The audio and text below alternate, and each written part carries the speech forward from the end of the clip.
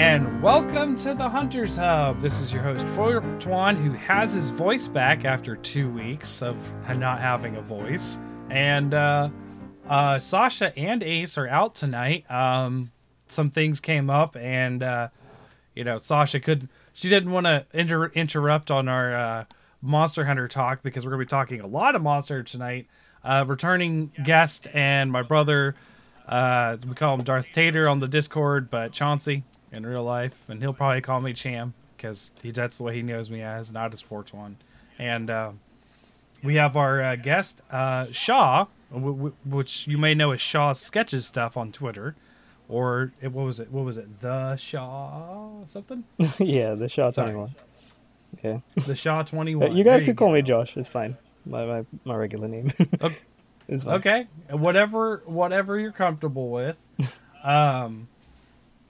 So welcome to the Hunter's Hub. You said it's your first podcast, so hopefully we're not too awkward for you.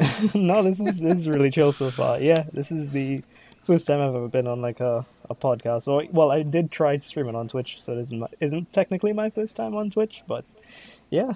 Yeah. I mean, hey, that's popular, doing that art stuff live while you're just talking to people. I know a lot of people who do that. Yeah, unfortunately, this PC kind of sucks, so I need to try to fund a new PC before I could fully commit to that. So, oh well. Yeah, I was lucky enough when I had a bunch of money to build this PC, and then, well, it's not like I'm out of money now, but. And then I rebuilt it during COVID because of all the stuff we got, all of the extra money we got. So I bought magic cards. So tonight, we're basically going to get to know you, Shaw, get to know each other a bit, talk about some Monster Hunter and your experience with it. And of course, your art and stuff, which I think is really good. I especially love the Nargacuga piece you did with it and sort of laying on the tree branch. Oh yeah, up in a tree. That was a recent one. That's a good one. Oh, thank you very much. So definitely, normally we drop like at the end of the show of how to get a hold of you, but the Shaw 21 on Twitter, you can see a lot of his artwork. That's how I've seen most of it. Do you have like a Deviant page or something else that you do? No, actually, surprisingly, no. I just have Twitter and Instagram, and both of them are the exact same thing, the Shaw21. I used to have an ArtStation, but no. The less we say about ArtStation as a platform, the better. Because, I don't want my stuff being scrapped for AI. So, yeah. Oh, ooh. I gotcha. Mm-hmm. Yeah, I have a DeviantArt page, but I'm nowhere as good as you. So, I'll still drop a follow though. Like, I love seeing people's art regardless of like skill level. I don't like when people purposefully say like, oh, my art's no good. Like, it's still art. It's still made by a human. It still has some soul in it. So I love seeing art of any quality. It doesn't matter. Like, I don't see quality. I just see people creating stuff, and it's fun to see that. Well, I appreciate that, because I am a... Go ahead, Jones. That really cracks me up, because like a little bit of backstory that's in our family. We're brothers. Everyone else in our family except for me is an artist. Oh. Cham does some digital stuff. Our mother is an art teacher. Our father's mom, that grandma, she actually does Renaissance style oil paintings. Oh wow. And I actually have one of me and my cat that passed away. Oh. That she did this year. Yeah, to kind of show like there are artists, and I mean really the word artist in our family. Oh, that's so good. Oh, that's adorable. She's really good. Like, yeah. It's great that she did this, because this is something she offered to do for a couple years. But at the time, it was, I know this story. Now ex-wife. So Cham, now ex-wife, currently wife, and firstborn child. Like, oh, your family's complete. Get a nice painting, because it takes a long time to do this and has to dry for 6 months, and then you can seal it. And then she's like, well, I can do a picture of you and your cat. Like, oh, please. I can't give up that hard on having a life partner. of like, here's everyone's family portrait. Mom and dad together, uncle and his wife and kid, Cham, his wife and his daughter, Chauncey, this cat. I mean, But now that's the still cat's a passed family. away, I really appreciate having that. Yeah, that's adorable. Yeah, it is. It's just, it was always just a funny joke. It's like, hey, look, it's Chauncey and his cat. Oh man. So yeah, the one piece that I would say that there's two pieces actually that I'm particularly proud of. I'm sure you experience this as an artist. You critique your own stuff probably the hardest than other people.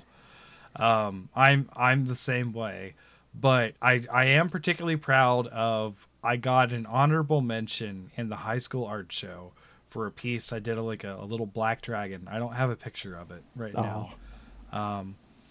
I did a black dragon from D&D that nice. the cat threw up on. So literally there's cat puke, and I won honorable mention on it. So what my mom suggested, being an art teacher, is it looks like a stain, because I had to wipe it off, that we tea stain the piece to make it look like it was old and like in a book and stuff. So we tea stained it, and there's still obvious mark where the cat threw up, but it just looks like a stain on the tea stained picture. Oh, but that's so cool though. That's in fact, Yeah. Fun fact. That's how I get my texture, my paper texture. I have a bunch of scanned tea stained pieces of paper. So yeah. Okay, cool. That's cool. So glad we could relate there. Minus the and the cat other vomit, but yeah. So the other one, I've done this piece twice, actually. I did it in pencil way back in 2010, but I also redid it digitally, which I liked it more. Oh. And being a Monster Hunter fan, I'm sure you're aware of Kazoo, right? So I did a piece of Kazoo. He does that thing where he haunches down and lightnings himself, like it puts a shield of lightning around him. I did a piece of that with a 3-headed kazoo doing that. Oh, that sounds cool though. And I really like that piece that I did. It's up on my Deviant. It'd be hard to find on my Twitter since I do a lot of things on Twitter. But yeah, it's on my DeviantArt page. So I think it's just Fortuan. Nice. Might send you a link afterwards if I I was about if to I ask remember. But yeah, so like I relate to you on the art stuff. I just don't do it as often or as much. Actually, you can't see it, but I have a 3-monitor setup while we're doing here because I have a really nice desktop, and one of those monitors is one of the ones you can draw on. Nice. So I do the digital art with this pen here, and I can actually draw on the screen that is now currently showing Audacity and our little lines. Nice. So yeah. But it helped to have a third monitor, and then it's also a draw monitor. Yeah. XP Pen, I think is the brand. Oh, Yeah, nice. right Mine is a Huion. Yeah, those two brands are typically like the best alternatives to Wacom stuff, which is, in my opinion, overpriced to shit. But Yeah. Yeah, Chauncey just recently got a Wacom, I think, didn't you? I did. We do a lot of D&D stuff, and I'm kind of running the game that we play online now. And I was like, I'd feel better about it if I had a little draw pad. And I was like, I think I've fallen for the trap of it was cheap enough I wasn't offended by it. I haven't got it to work yet. Well, I mean, there's one Wacom device that I do own, and I do think it is the most fairly priced one. It's the, not the screen tablet, but the pad tablet. I think it's the Intuos Manga, I think. Yeah, I have something like that. Yeah, if it's that one, then fine. I like that. I'll say that one is a fair price for what it is you get. So don't feel too bad. I think the computer was just mad that like it basically is a mouse input, and it just wasn't tolerating having 2 mouse inputs. Oh yeah, yeah. I remember that struggle. And there's no like double click or right click options on Wacom stuff or any pen tablet for some reason. So yeah, I don't. That's why I moved away from it. I just went to the screen because I was like, it just works better. Yeah. I don't. It was more expensive, but yeah, it's worth it. I thought I was going to be doing more art than I have been. I had like a goal of like I'm gonna work on a piece a day or something. That didn't happen. Yeah, in my experience, that stuff never works. No, but I do have ideas. But I recently bought a house, Oh. so this is the second to last show that will be in this house. So 3 shows from like the next, not next week, but the week after. Hopefully, if everything is set up, I will be recording from the new house. So Oh, nice. So I have taken a back seat on all of the extra stuff aside from the podcast to get ready to move. Oh, So. nice. Yeah. So we'll shift gears a little bit and talk about some Monster Hunter. So a little bit about me. In case you don't know, I started in the 2004 Monster Hunter 1 on Nice. PS2, and I have been playing since. Specifically, I did start in 2004, but I didn't start till December of 2004. So I'm not like day one ground floor, but I was in year one at Yeah. least. And Chauncey, you started pretty much soon after that. You got your own copy, I think, like a month later. So January, I believe. We really didn't have 2 copies of the game. We just had 2 memory cards after a certain Right. where you kind of, your save was tied to your memory card. So you ended up restarting and I didn't, I think is what happened for us to actually be able to have separate things. Because we played together like twice total. But we had a nice Yeah, group I of think like 3 or 4 other people to play with. Right. Yeah, and a crazy thing was back in those days, like we played a lot. Me more so than you because we had to share a PlayStation. But I actually, after having moved that save, I think it was 2,500 hours total into that game because I also lost a save 1,500 into it and then jeez. created a new one. I had a save corruption. Oh. So that was when I was a heavy bow gunner. So I started out as a heavy bow gunner, and then the new save came along, and I was like, you know what? I'm gonna go greatsword. Nice. So I went greatsword. I was hoping you were gonna say greatsword. So where did you start in Monster Hunter? Well, I was a second genner. I started off with Okay. technically Freedom 2 because I played the demo. Or at least I remember playing something that was free off of the PlayStation Store, so I guess it was a demo. But before that, I technically started with, oddly enough, Metal Gear Solid Peace Walker. Oh, okay. Yeah. So the extra missions Yeah. with Snake battling the Rathalos, the Tigrex. And Yeah. I never played those, so that's interesting. Well, as someone who started with Heavy Bowgun, I feel like you would enjoy it because honestly, when I started playing Monster Hunter, I did dabble with light and heavy bowgun because it was the closest thing to Peace Walker. Because I'm like, yeah, I enjoyed fighting them in that game, so why not? But yeah, I wanted to see what this whole because when I played MGS, I was like, this is really fun, and then I was like, oh wait, this is a whole series. Like, there's a whole game full of stuff like this, and I'm like, I want to play this. So instantly went to the PlayStation Store, and yeah, I remember playing a demo. I can't remember if it was a demo for Freedom 2 or Freedom Unite, but whichever one was out at the time. And then this is actually a funny story. The same time that I went to go buy Peace Walker, it was right next to Monster Hunter, and I was about to buy Monster Hunter. Sure. But my dad, who was a massive Metal Gear fan, he was the one that introduced me to the series. He was like, I was like trying to figure out which one should I get, and he's like, obviously Metal Gear, and I'm like, all right, yeah, I'll buy it. And then the year after, I went back to the exact same GameStop. I'm like, yeah, I'm gonna get Monster Hunter now. So, Yes, yeah. yeah, Nothing against Metal Gear, but yeah, I like Monster Hunter more. So Yeah. I get it.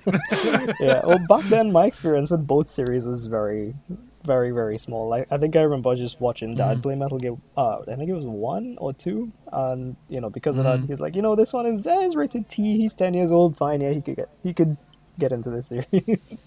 Yeah. And then, I ended up buying Metal Gear on my birthday in 2013, 2010, and then 2011 was when I went again for my birthday. Mom and Dad would always get me one game every birthday. So the one Yes. game the following year was Monster Hunter, and since then, like Monster Hunter and Peace Walker were like my two games that I would play religiously, like over and over Sure. for like years.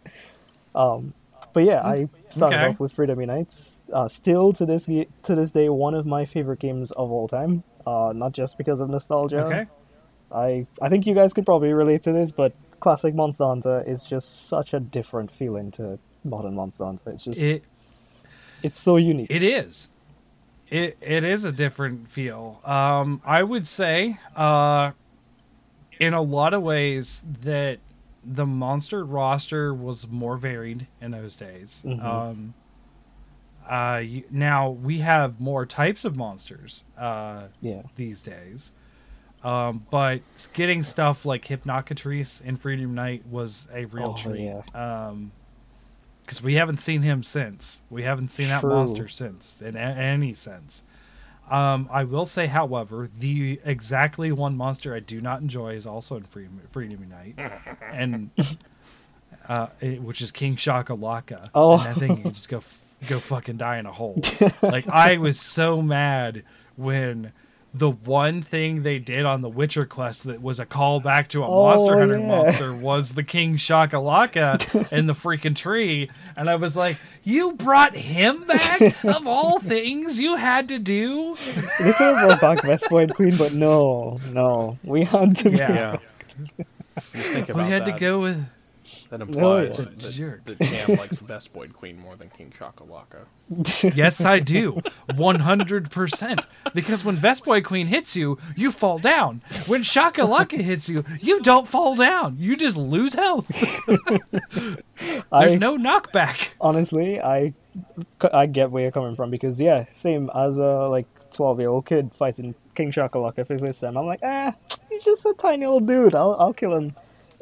Took me like what 15 tries somewhere on there. Yeah, I didn't like him Yeah, either. I can see that. It's not even. It's funny that he does the dance and does the barbecue thing, and the fire flies out and knocks you away. Like, that's fine. It was the charge that would hit you, and you see your health just go. Yes. And you're like, So what? it was Oh, yeah, it it was was so supposed to be a rough. joke monster, but nope. Ain't nothing funny about King Shakalaka. Tell that to my floppy dead body. Yeah. Yeah. Yep. So okay. So you started. So a lot of people really like Freedom Unite. I agree on that. So have you played everything at least that came outside of Japan since? Yeah. But Or- okay. Well, my story with the games that followed is kind of weird. So, well, I mentioned I asked for Freedom Unite for my birthday in 2010. But I just couldn't get enough of Monster Hunter, and I think Portable Third was about to come out, and I can't remember if it was Christmas of 2010 or if it was Christmas of the following year, whenever it was that Portable Third was coming out.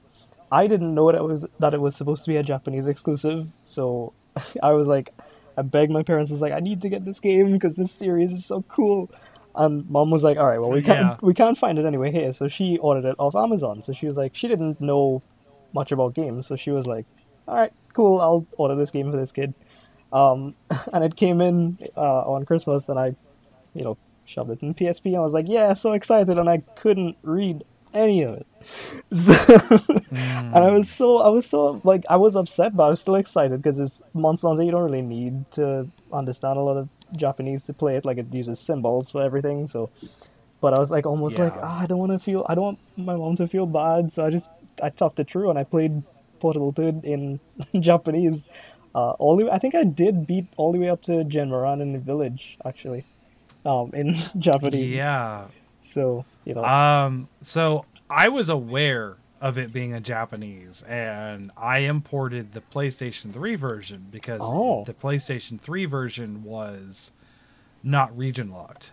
But wait, the So PSP version wasn't region locked either, because I was able to play it on Right, my regular yeah. one. No, you're right. But I knew that the PlayStation 3 version wasn't, and I was at that time, I was very much I prefer Monster Hunter as a console game because I started at PS2, Yeah. right? And then I had to move the PSP, and I was like, no, I just want to play it on my TV. And then I heard about Portable Third getting a PS3 release, and I was like, cool, I'm going to do that. So I played it in Japanese as well, but I played it on a TV. It's funny you said like you prefer it as a console game because I realize that's a trend with Monster Hunter fans. Is like whichever one you started on, you prefer it as that. Because for me, I prefer it on a portable device. Like when I first played not Double Cross, Generations Ultimate on Switch, I'm like, Yeah. I'm back home. So Yeah. I get that. I've always felt I prefer console games in general or PC. Like I prefer to be on a TV. I've always hated the portable. I could go either way aspect for of some of games. it. Like, I definitely started on, the PS2 with the original game, but some of the most fun I've had with Rise is being able to couch co-op. He can take the TV, and I like to have played handheld. I almost only have played it handheld. I've done very little on the TV, though I have a setup for it. But I could take it or leave it either way. But for me at this point, with the Switch specifically, I'm just way more comfortable holding it. Same here. Because I don't know if it's like the graphic quality or whatever it is, or maybe I'm a curmudgeon. I played a little in handheld, so I don't want to do it on the TV. Yeah, I mean, I agree with you there. That's actually one of the reasons why I love the Switch so much, despite it being the most expensive headache I've ever bought. But, the option to play, because for Monster Hunter in particular, I do prefer having it on a portable system, because probably just me being, when I was younger, I just, like, would love to just take it out at random points. Like, I would go running errands with mom and dad, and I'd just be like, cool, let me go hunt a Khezu real quick. But games in general, I feel like I do gravitate towards consoles a lot more, because to me it's just something so relaxing about just plopping down, holding a controller, and just relaxing and, just forgetting about the day while you play some games. So, yeah. Yeah, for sure. So you've played. So it sounds like you played everything. What would you say? So you said Freedom Unite is still your favorite. Yeah, tied with For Ultimate, but yeah. Okay, sure. Yeah, well, okay, so the rest of the games. For Ultimate. Yeah, yeah. The rest of the games, not really that much of a complicated story. I didn't have a 3DS for the longest while. I ended up getting what I like to call the cheese wedge 2DS. The brick, just so that I could play this was at the time when Generations was out. Generations, 3 Ultimate, and 4 Ultimate. So I bought all 3 of them at the same time. I played a little bit of each one. When I first played 3 Ultimate, I was like, I feel like I prefer Portable Third to this one for 3rd gen. So yeah, because I mean underwater and then no. yeah, not a lot of people like that. But I mean, my whole story with 3 Ultimate is I have a love-hate relationship with 3 Ultimate, but that's a story for another time. And I think I actually played Generations before 4 Ultimate technically, because I was too excited to play the new one, and I saw Mizutsune in one of the trailers, and I'm like, I need to fight this thing. It looks so cool. So, and still to this day, Mizutsune is one of my favorite monsters. But right after I finished, I didn't even finish Generations. I think I got through the Fated 4, at least in the village. And I was like, alright, let me play 4 Ultimate. And from then on, I was in love. Like, just, I don't want to gush too much about 4 Ultimate, because if I did, we'd be here for several hours. But sure, to me, it was like playing Freedom Unite all over again. Like, everything I loved about classic Monster Hunter summed up in this one entry. So I mean, it was the one that brought back the most classic monsters. I would say, outside of maybe Generations. Generations may be tied for the most classic monsters coming back. So I will say, and don't get me wrong, I love 4 Ultimate. However, of what I would consider the modern Monster Hunter titles, which I would call probably 3rd generation above, is modern Monster Hunter. Is kind of the way I think of it. Maybe I don't know. Modern Monster Hunter might just be 5th gen, but I've been around Monster Hunter the whole time. You've been through it most of the time. The generation changes matter. They always do. Because they change things wildly. And I would say 3rd to 4th gen was probably the smallest change that we had. Yeah. I disagree. Well, you love mounting. We Just know added we know mounting. that. The thing I love Yeah. the most. It's true. But I will say that for Ultimate, even though I love a lot of the monsters in that game, and I love the addition of the Charge Blade and the Insect Glaive, for Ultimate was the first time I started getting unhappy with certain mechanics in the game. And I would say it was Frenzy and Apex monsters. Apex specifically. Honestly, I don't blame you there. Because, alright, so for Ultimate kind of started the trend of we need to have an end game. Which, Yes. honestly, Monster Hunter, and this is a controversial take. Honestly, people who know me know I spout controversial Monster Hunter takes like it's nothing. So, Like water. yeah, like just not too long ago, I was like, I miss the simplicity of modern Monster Hunter. And people thought I was deliberately trying to start shit. No, I wasn't. But that's just how often I do it. Right. But yeah, Monster Hunter, in my opinion, was at its most fun in terms of an end game, in quotes. Like, it was at its most fun during Freedom Unite. When you would beat the game, you would craft your G-Rank armor set, because that's the furthest it would go.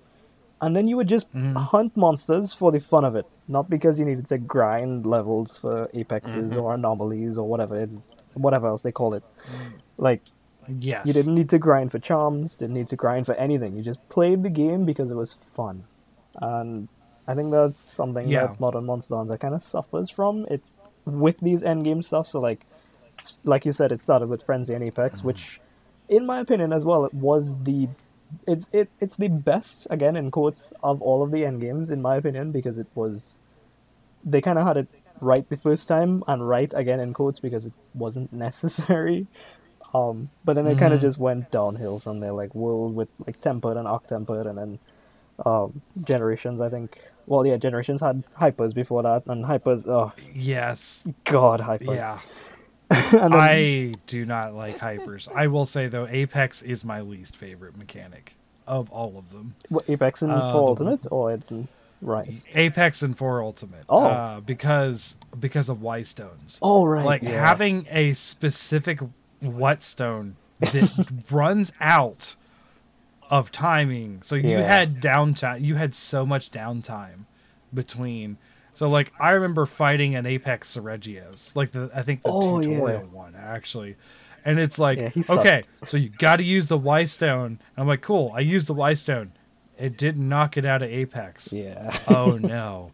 Now I will say this: I am not a god tier player. Like I am not someone who is going to be time attacking. Yeah, me neither. I am in the category of good but defensive. I am a defensive player, Yeah. and Chauncey's the same way. He plays defensive. Chauncey dies probably the least amount of any hunter I have ever seen. Except for in a little bit of end of Rise Sunbreak. He guys started dying a little more. But Well, I mean, to be fair, everybody started dying at the end of Sunbreak because, jeez. Anyway, that's a whole other issue. But yeah, no, I honestly, I agree with you there because I don't like the Whitestone system either. I'll still take it any day over the Clutch Claw, but that's a whole other issue. yes, So, yeah. Oh no, I think Clutch Claw is the worst thing to happen to Monster. yeah, I enjoyed it, but I mean, it is also mounting, so... yeah. Well, I can see why people like it, but okay. So my issue. Well, okay, let's tackle one by one. So Whitestones, Yeah. Whitestones, I think, like they contribute the same issue. I think that modern Monster Hunter has, where it's just trying to rush everything. And to me, Monster Hunter, at least this could just be because I was, born in second gen, but to me has always been about this kind of meditative state of like getting into a rhythm of the monster, not just like trying to rush in and fight and speed run the fight. Like it was just Right. meditative. It was more about strategy than reaction to like monsters' attacks and stuff. So when you introduce something like the Whitestone, suddenly the tempo changes. It's like you need to rush to get as much damage in to make sure you knock it out of the apex state. And it's like, why? Like they, Mm-hmm. I mean, frenzied monsters were fine. Like Y-stones didn't do anything to them, and they were just like, in my opinion, just Right. different versions of regular monsters. So it was fine. You could still fight them like regular monsters, but they felt a little bit different. They were inoffensive.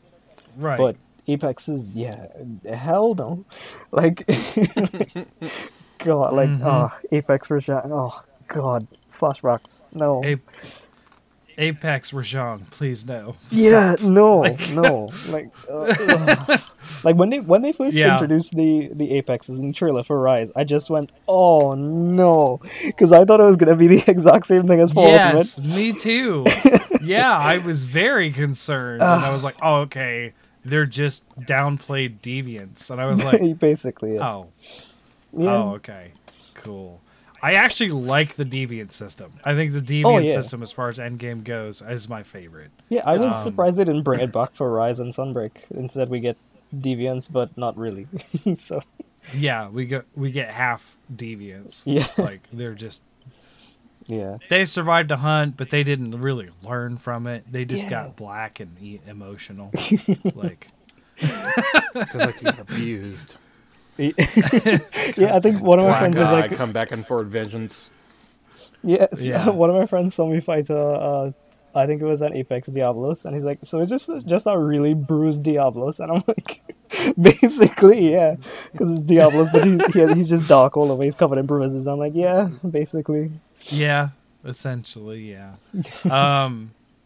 Okay. I will say this, and I don't think I've said this on the show yet, but I was really against afflicted monsters Oh, for a same. long time.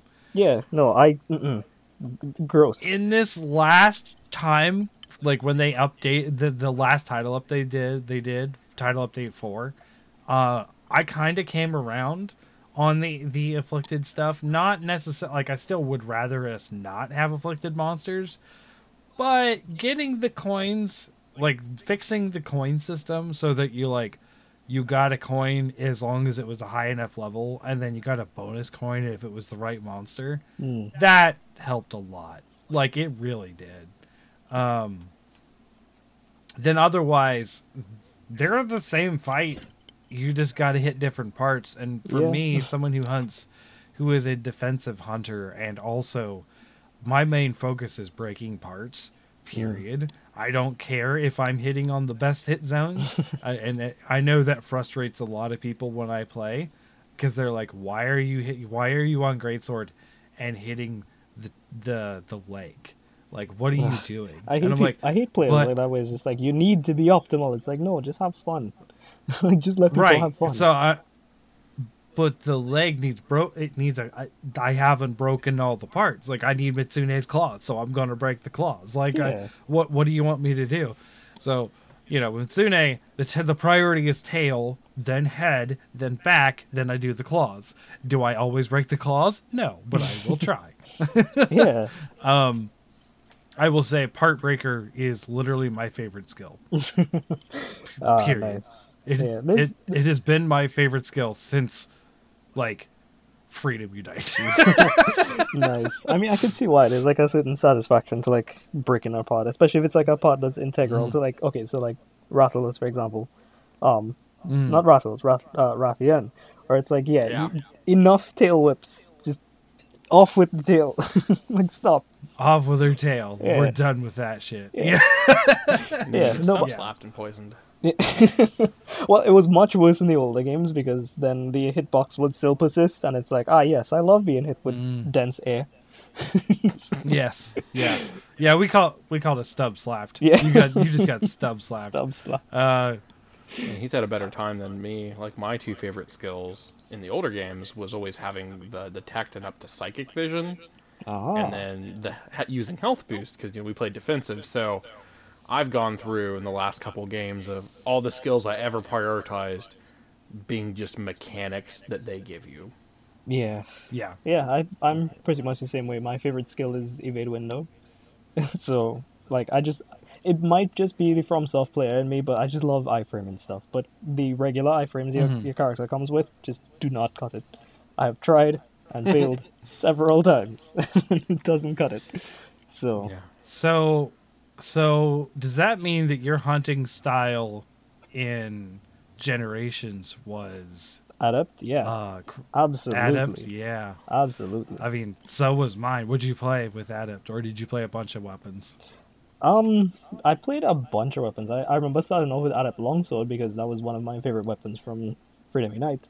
I was like, oh, I love the flow of this weapon now, where it's like you dodge and then you could do the spirit combo, and it's like, oh, that's so cool, and level up.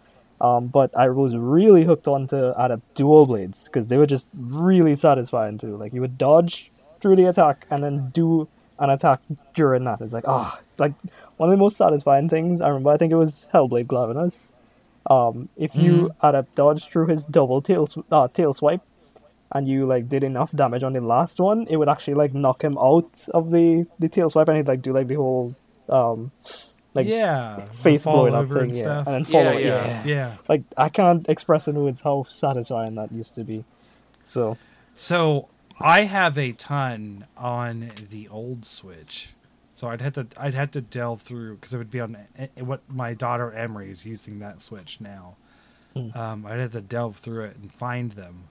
But I always uploaded them to Twitter, so they're out there. There are a lot of clips of me doing Adept Greatsword, oh, nice. where I would adept something and in the charge and upswing cut off a tail or knock something out of the sky or something. Like I have so many clips of Adept being so awesome. Oh, that's On the other side of the discussion, when it came to Hunter Arts and stuff, I played those games, but I never played with Hunter's Arts oh, because those games gave me the option of playing as the cat, ah, and I only played as the cat.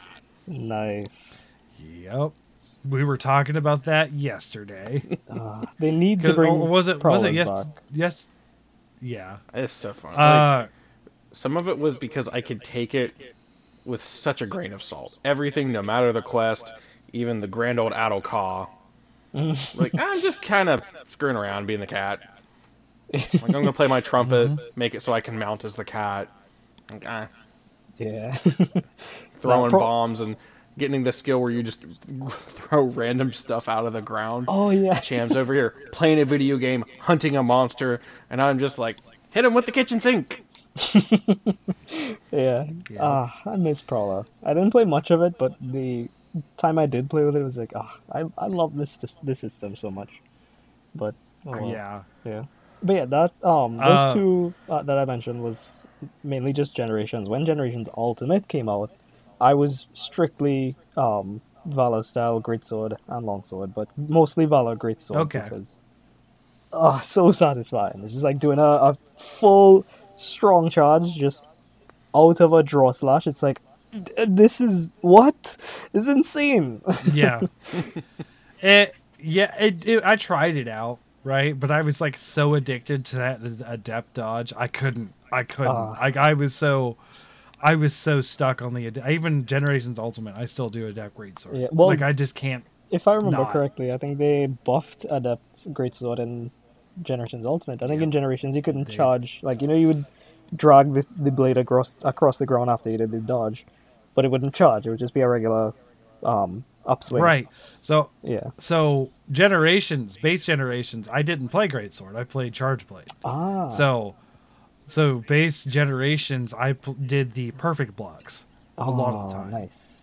which would go into a guard point. Yeah. Like the perfect block was essentially a guard point. So like I would do that, and then if you got caught out in axe mode, you did a dodge. Like it was the only weapon that had both the perfect block and the perfect dodge. Yeah. So I loved that. But then Ultimate came out on Switch, and then I played Greatsword Yeah. because I had to start it. I had to start over. So that's what I did. Yeah. So nowadays, so you've played Rise and Sunbreak. So nowadays, what kind of weapons do you gravitate towards? Well, in Rise, again, my favorite weapon in general is Greatsword. So in Rise, I stuck with that. And again, same thing with Longsword. So usually my tier of weapons would be Greatsword first, then Longsword, and then Dual Blades. But for Rise, it was mostly strictly greatsword and longsword, but more so the greatsword because of Rage Slash.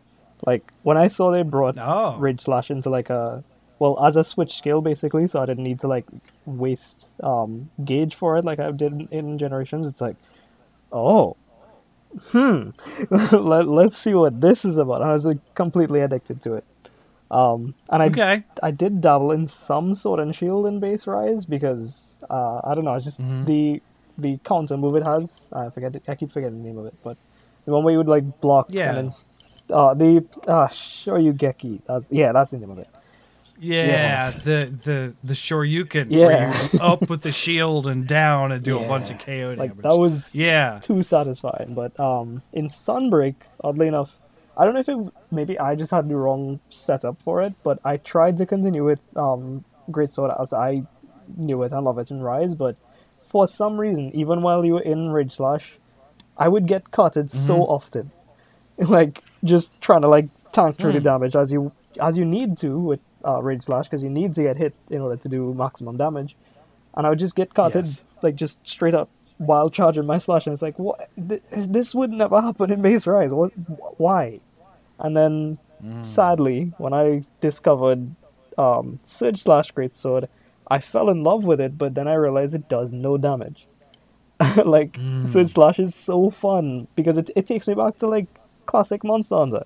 You know, it's just like using Yeah, it was a bunch of combos. It was a bunch of no charge combos. Yeah. And I was like, oh, Yeah. but it does no damage. And I discovered why. It's because Strong Arm Stance, the counter move that they give the Greatsword, is like the new meta. And I'm like, oh no. They just had to make Greatsword a counter weapon. Like, just why? So I play Greatsword in both Rise and Sunbreak. Sunbreak came out. I did not change anything I did in Greatsword because what I use is I do not use Rage Slash. I use True Charge. So I just do the normal combos. But my thing is I always, even when it was bad and it used 2 wire bugs, did the sort of aerial style one where you jump off of them and charge up in the air. I always did that. And then I use it's the default 2 that I use. The jump up and slash and the slide and sheath. Yeah. Like, I got so used to playing that way, I can't play another way in Sunbreak. So, I did those, but my thing that I fell in love with on Greatsword is replacing the shoulder check with the push block. So I then went hard into it and started using offensive guard and guard up and stuff. Huh. So it's like having the Rage Slash, except I don't take damage. So I don't use it as a counter either. Like I'll use it as you'll see me like Rajang's beam, because I have guard up. I will charge up and he's gonna beam me, and I'll cancel into the push block, which gives me a boost, and then I have a full true charge ready for when he's done beaming, and I'll hit him in the face. See, like this is why I love, despite me like having my qualms about modern Monster Hunter, this is why I love the switch skill system in Rise, because it's like so many. Like this is the first time I heard somebody say they had a great sword playstyle like that. It's like, what? It's like every time I hear somebody talk about their favorite way to play one of their favorite weapons, it's like almost completely different. It's like, what? This is honestly a system I hope they keep, but not. That is the one system I see them keeping from Rise is the switch skills. The wire bugs, I hope they keep. I know a lot of people hate wire bugs. I'm sorry. I love them. They're fine. I think they're a good way to add in hunter arts with a cooldown. That's just my opinion. But like, the one thing that I would be very sad if they got rid of the switch skills, because being able to customize your movesets has made a variety in Monster Hunter that's unheard of. Yeah. And unfortunate for a lot of people that like to play Monster Hunter with me, because we have a lot of people who are very meta focused. I am not meta focused. I never have been and never will be.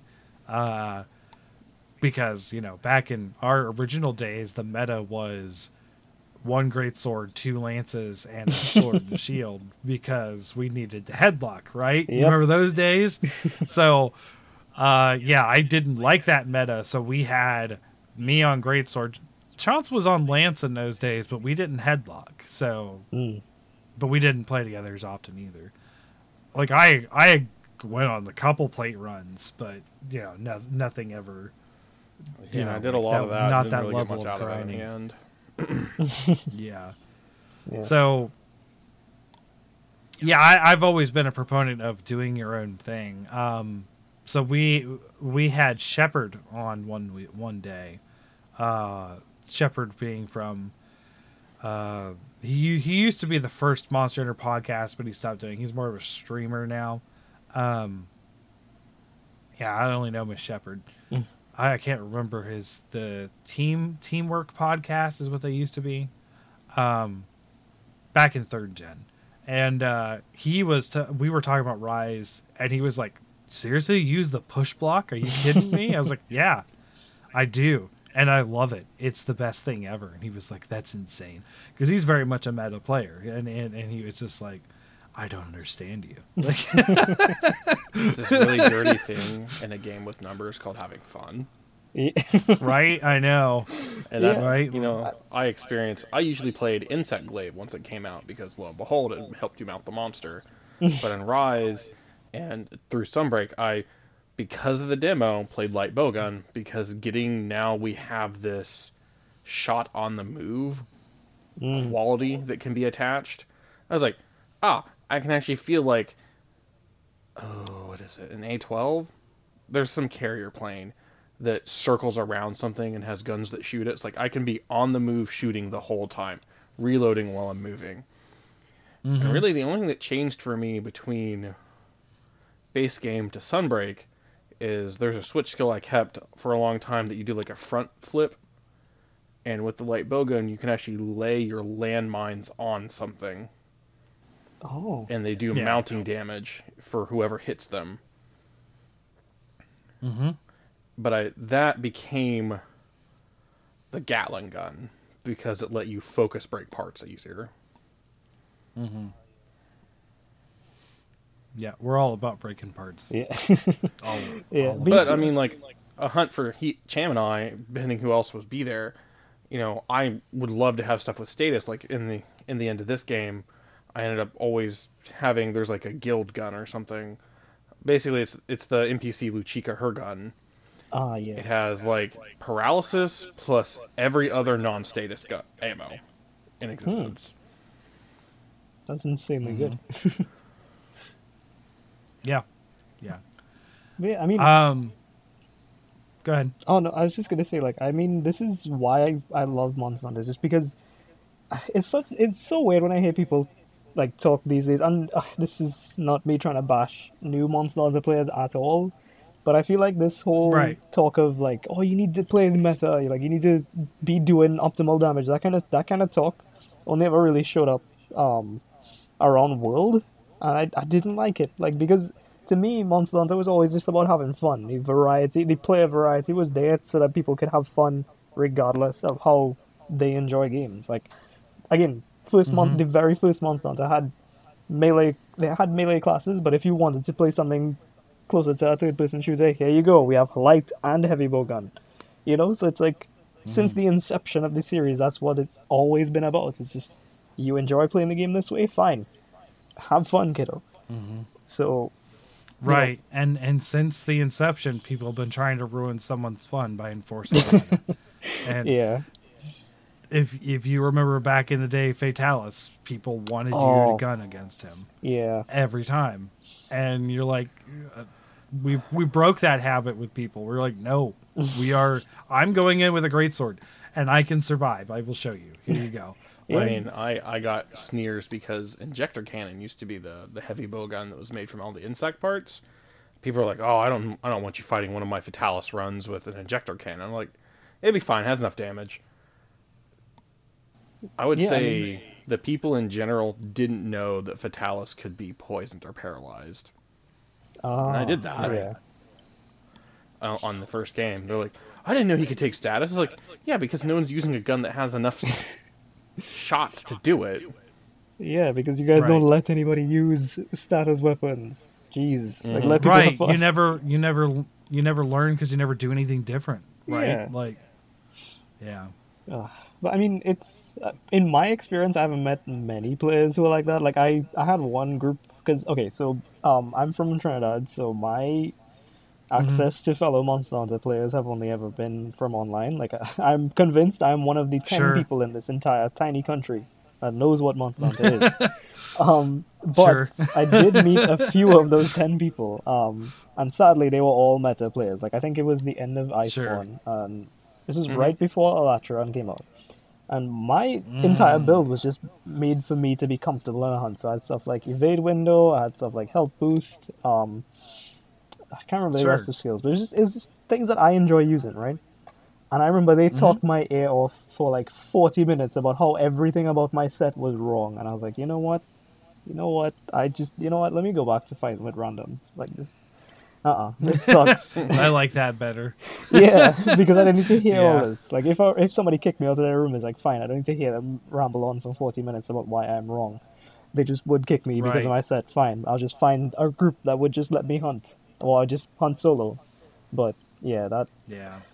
it sucks that those people exist. But I'm glad that like we still have more people in the community who just let people have fun. Like that's what I love about the Monster Hunter community, is that we're all just here to hunt monsters and have fun. I mean, we do have a lot of discourse, like believe me, Sure. a lot of discourse. But Wyverian feet, eggs, yeah, all that stuff. Yeah. I mean, it's still good discourse. Like it's not hostile discourse. It's definitely weird. Yeah. But you know what? Anyway, I can't say Yeah. I can't say it's That- weird because one of the people involved in that is a good friend of mine. Anyway, so, I am so sorry, Vile. Anyway, Oh yeah, yeah, yeah. I remember Vile being in on that. yeah, and now every time my variants Yeah. come up, it's like everybody points fingers at him. I feel bad for him. Yeah, it's okay. We'll be fine. I never thought about those things personally. I'm just like, I don't care. Yeah, Do what you want. You can be in love with the weird white haired Wyverian girl in stories too, or no, not. she's Yeah, not I don't weird. care. She's cool. I like Anna. She's cool, I do too. Yeah. But I was just saying, but not in like, not in that way. Yeah. Yeah. I have a love-hate relationship with stories too. I will say that. But that's because I hate the protagonist in stories too. Ah. I really do. Yeah. I hate an unnecessary silent protagonist to the point where the silent protagonist was just a straight up jerk in stories too. It's like there's even a line where the cat, which I don't remember his name, Never. Nabaru, yeah. He's like, what does that mean? Like, he literally walking away without saying a word. So I just went full ham. I gave myself a full helmet and said, always show helmet, so they couldn't even see my face. So I just looked like I was ignoring everyone and not responding to what they're saying. And then just walk away in mid-conversation with people like some kind of jerk. Because... I was like, I can't handle this game. I can't handle this dialogue. Yeah, Oh, I get what man. you mean though, because you played Stories 1? Or Yeah, I played both. Yeah. because Stories 1 I think nailed the protagonist. Like they felt like a regular Monster Hunter protagonist, and Stories 2 for some reason just decided to not do what they already learned how to do, and made the protagonist Right. kind of weird. I think it was because they were trying to be like more, action heavy with the cutscenes and try to like include some more drama. But it's like, it's Monster Hunter Stories. We don't need that stuff. Right.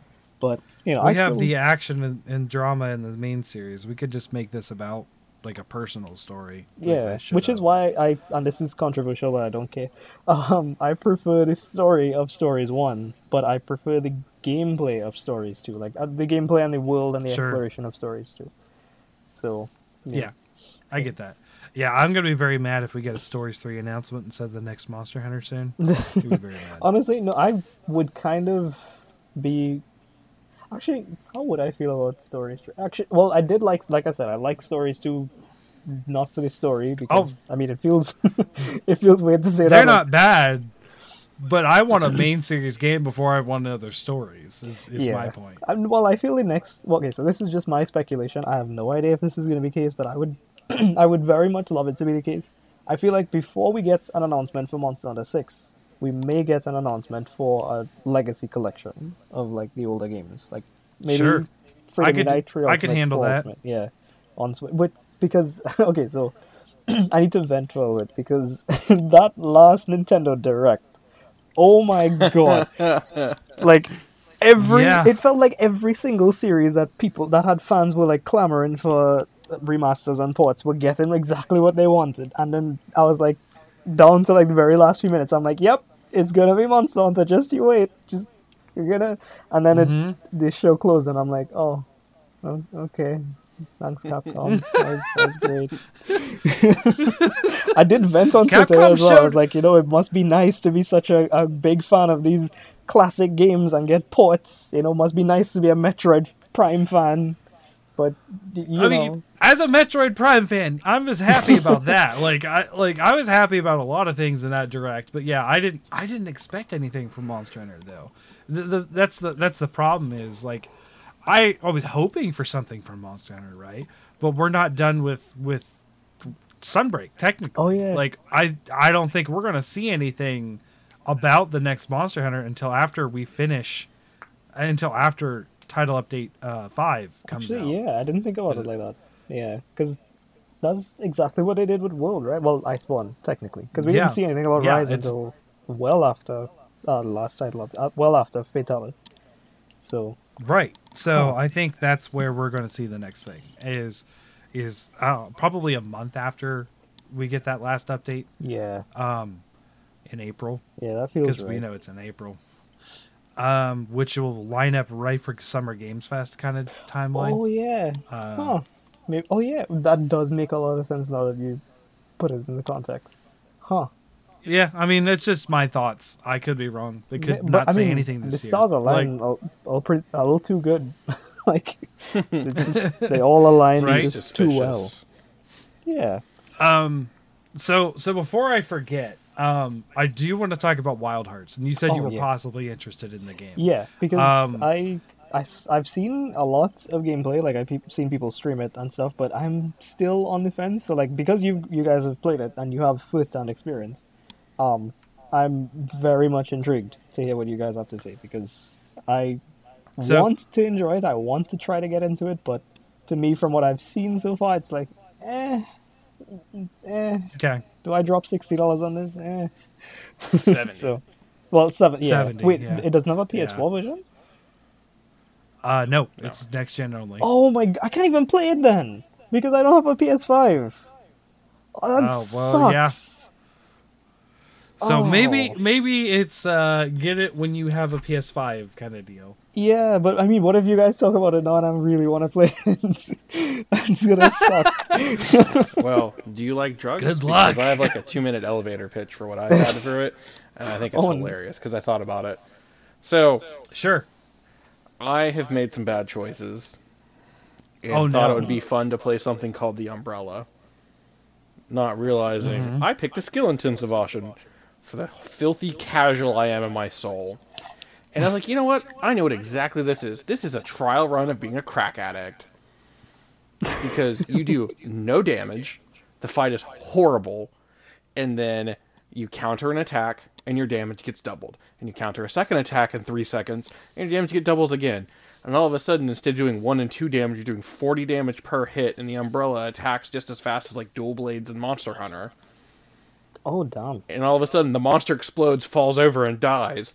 So you did maybe 13 seconds of work in the 3 minutes that you really fought the monster. I'm like, clearly I found my crack. I have my high. And then it's just going to be downhill after that, and I'm going to crash. Yeah. And I am not mechanically good enough to be playing a weapon that's like, you need to counter everything. And it's not, you should. It's not, it helps. It is the absolute backbone of your damage kit. To the point of, if you're just not getting focused by the monster, you need to hit the counter button so your attack combos are actually doing damage. Just pointlessly counter the air so you do the right attacks. Oh, Yikes. damn. And I will say this, I am timing it horribly, getting my butt kicked, going, but I hit the button when the thing was coming, and I still did the flopping on the ground and die thing.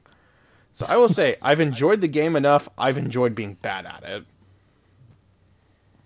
Sure. Granted, So, I have big are chunks you of getting to play changing with weapons? people. No, I'm going to play the Umbrella because it's really fun when it works well. And I said it's like a drug addiction. It's you're sad, you're jonesing for a hit, and then you hit a counter. You're like, yeah, this is the right thing. This is how it's Jonesing for a going. hit. then That is some double entendre there.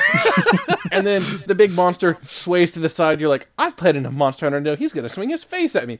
Counter, get the second hit, do the actual counter attack, or you dive in with the umbrella and swish and swash, and then there's an explode thing and it goes, ah!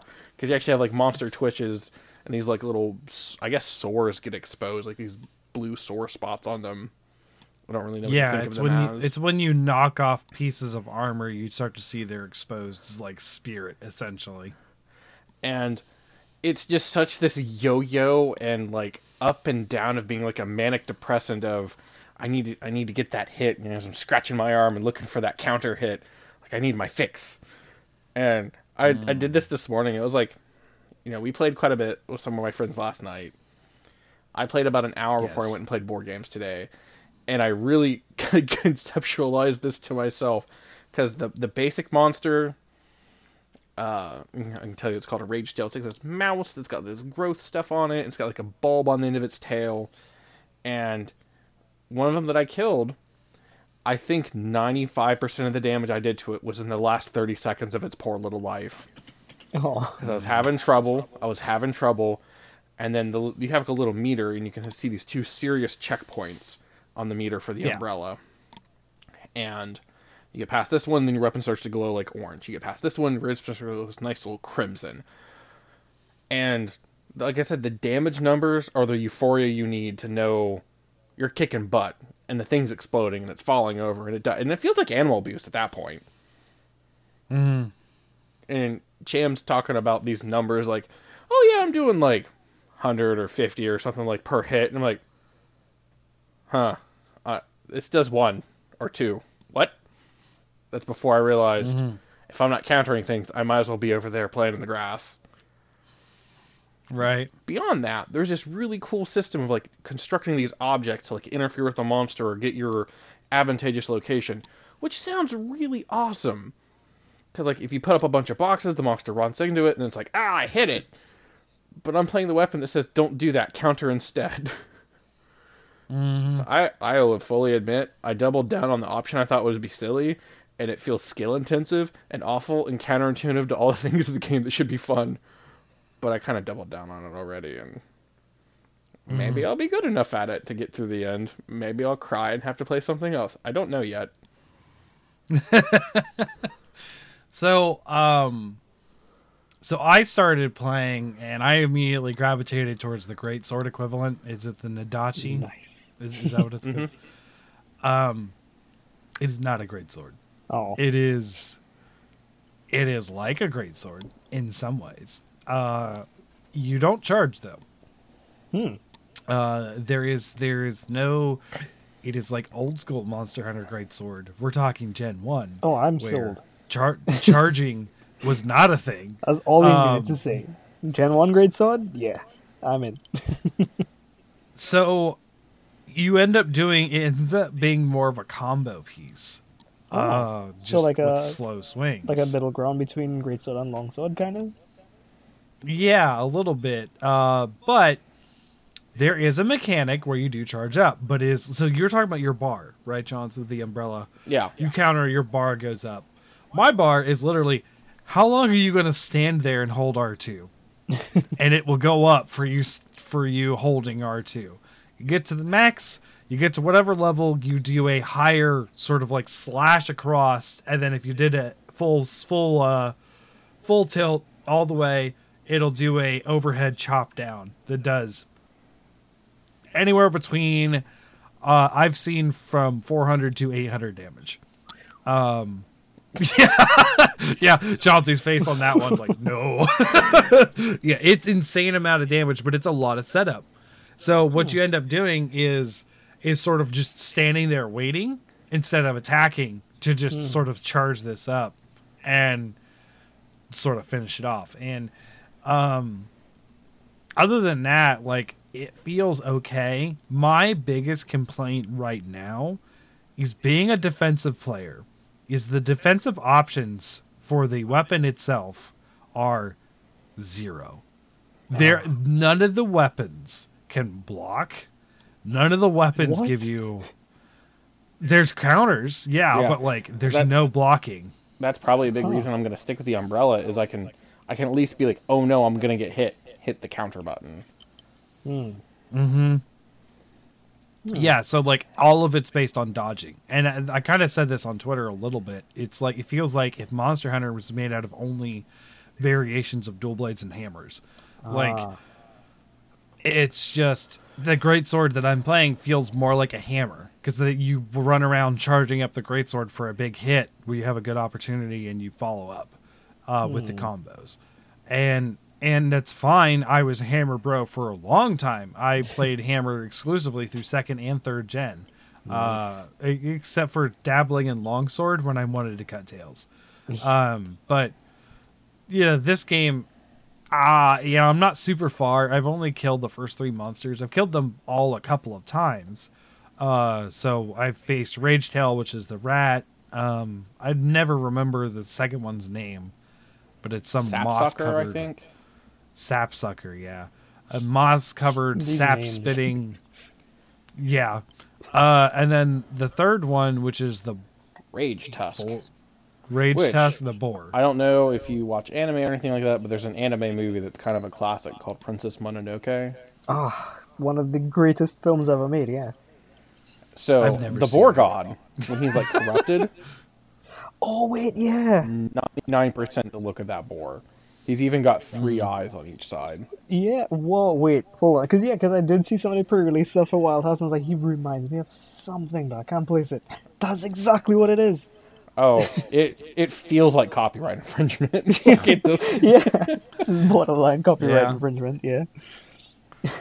I would say, so far, the fights have been decent, but, like, without the defensive options... weapon would normally... That's one of my biggest things about Greatsword, is that there's always an option to block with the Greatsword. Yeah. People don't want you to do it, but there is that option. There, yeah. Like, I mean, in some ways, they kind of take that from you by giving you this weird, like, building system, like a little bit of... Like, Champs likened it to Fortnite, but the basic thing that you can do is build a box. Well, the box does stop a monster's attack, but you're also asking yourself, do I have the resource? Am I willing to spend the resource? And it's not like it's super limited. Like, a box costs 1 resource. You start with 10. At this point, I've gotten my cap to 16. So it's not like it's crazy to throw 2 boxes down so the monster walking at you slaps the box and goes, ah, instead of hitting you. But it doesn't feel like... making defensive choices. It feels like playing a strategy game in that way. Yes. Yeah, you're basically setting up a defense and standing behind it instead of actively doing something about it. You know what I mean? Like, you're planning ahead with a trap in a way, instead of just like blocking or part of the combat. It doesn't feel fluid. It's a total different input. It's a total different external mechanic. And there's other you couldn't be used defensively. Yes, it's not like there aren't defensive options. It just feels like the weapons don't have defensive options. I think it's really like bound to those, because there's a lot of stuff you can build. So at this point, you also, I think Cham has this too, you have a little springboard that you can put down. And it's like, it does a forced side dash if you walk over it. So, okay, you can put this down and you can think about, where do I need this in a fight? But again, this feels like a trap with bait and a barrel bomb instead of in the fight mechanics. Ah. Yes. And also, at this point, I have access to a glider. You jump up and you have a little glider and you fly around. And honestly, Oh, yeah. traversal-wise, really fun. Yeah, I I heard a don't lot of see people myself really love. ever risking it in fighting, though. Yeah, I heard a lot of people really like the glider in this game. Like some people really want it in the next Monster Hunter actually, because they're like, yeah, if we're gonna bring back something from this game, let's bring this, not the wire bug. So I at least I can say I know that's fun. Yeah, and the world looks great. It's kind of neat that you have this a little bit of agency over, hey, where do you want spawn points to be on your own Yes. map? You have some agency, like when you have these little pits that you awaken using resources that are specific to that map for the most part. And it's cool because that's something I went through today and this morning did for the first map is set up all my camps, set up these towers that let you search for monsters and kind of gives you that like psychic vision version for this game. And if you go up to a tower and touch it, be like, hey, scan the map for the monsters based on what towers cover where. And there's this really cool, I think they're called katakuri. I don't know if there's a word with meaning or if it's just a made up word. Don't know enough Japanese, honestly. But you have like a skill tree where you level up and get little things. So like that's how you upgrade the number of healing items you can hold. So now I can hold, I think, 13 instead of just 10. Oh, okay. And like it's cool, like you put down a forge so you can forge stuff. And one thing that kind of has always been one of my biggest favorite things for Monster Hunter was, and try, just walking outside and killing stuff until it stops spawning things. Oh You know, yeah. 2.5 hours of slaughter, and I'm like, okay, I didn't need any of this, but I had a lot of fun. You Yeah, have that expeditions, aspect here where you can just go out into the field and just start walking around and killing stuff with no, you don't need to attach it to a quest. It's just you're having fun, lowering the population count. Yeah, I mean, expeditions in Monster Hunter are highly underrated, I think. Like, that type of gameplay is just like... Honestly, we were talking about endgames earlier. I feel like that is perfect for an endgame in any Monster Hunter game. It's just like, I don't want to grind for charms, don't want to grind for anomaly quests or whatever else. Just give me a map, give me no time limit, put monsters on it. That's all I need. Yep. Guiding So, Lands I mean- was A tier in my mind. Yeah. Everwood, for me, I think, was the one I enjoy. I still pick up and play Everwood stuff every now and then on Full Ultimate. Like, even though the 3DS is a clam that gives me carpal tunnel. yeah. I think I mentioned that to you on Twitter. I was like, I cannot play on that thing. Yeah, no. I would so... Aw. Yeah. I cannot play on the 3DS at all. Like, I loved those Monster Hunters, don't get me wrong, but, like, going back and playing on the 3DS, I'd rather just crush my hand. Like, Which is why we need ports, Capcom. Come on. yeah, I agree. Switch ports would be amazing. You're I saving would our love to digits. Switch. Think about our fingers and our medical bills. Think about our fingers. Our fingers that are going to need to pay you, Capcom, Exactly. for more Monster I need Hunter. this to type in my security code to give you money. Just think Yeah, about I need to click confirm purchase somehow. Can't do that with no fingers. So, Right. but I mean, I will say, I tentatively will suggest it to people. Wild Hearts right now. I am not vibing really with the no defensive options on a weapon. It is really halting my opinion of it. That's why I said to a lot of people I have thoughts, because I'm like, this is not Monster Hunter. It is not in any way, in my opinion, better than Monster Hunter. I don't think any single aspect is better than Monster Hunter. I think it falls short on every level to me, but it is still fun. It is still... I love Monster Hunter so much that playing the knockoff version of it, it feels like, is fun. And you know what? EA didn't screw this up. I was fully prepared for EA to just step in and just murder it with transactions and microtransactions. And hey, if you have EA Play and Pass, you can immediately skip this story quest and get to this part of the game if you want. Like... You're talking about like bad thoughts of things they could have done. I'm making something up. This doesn't actually happen.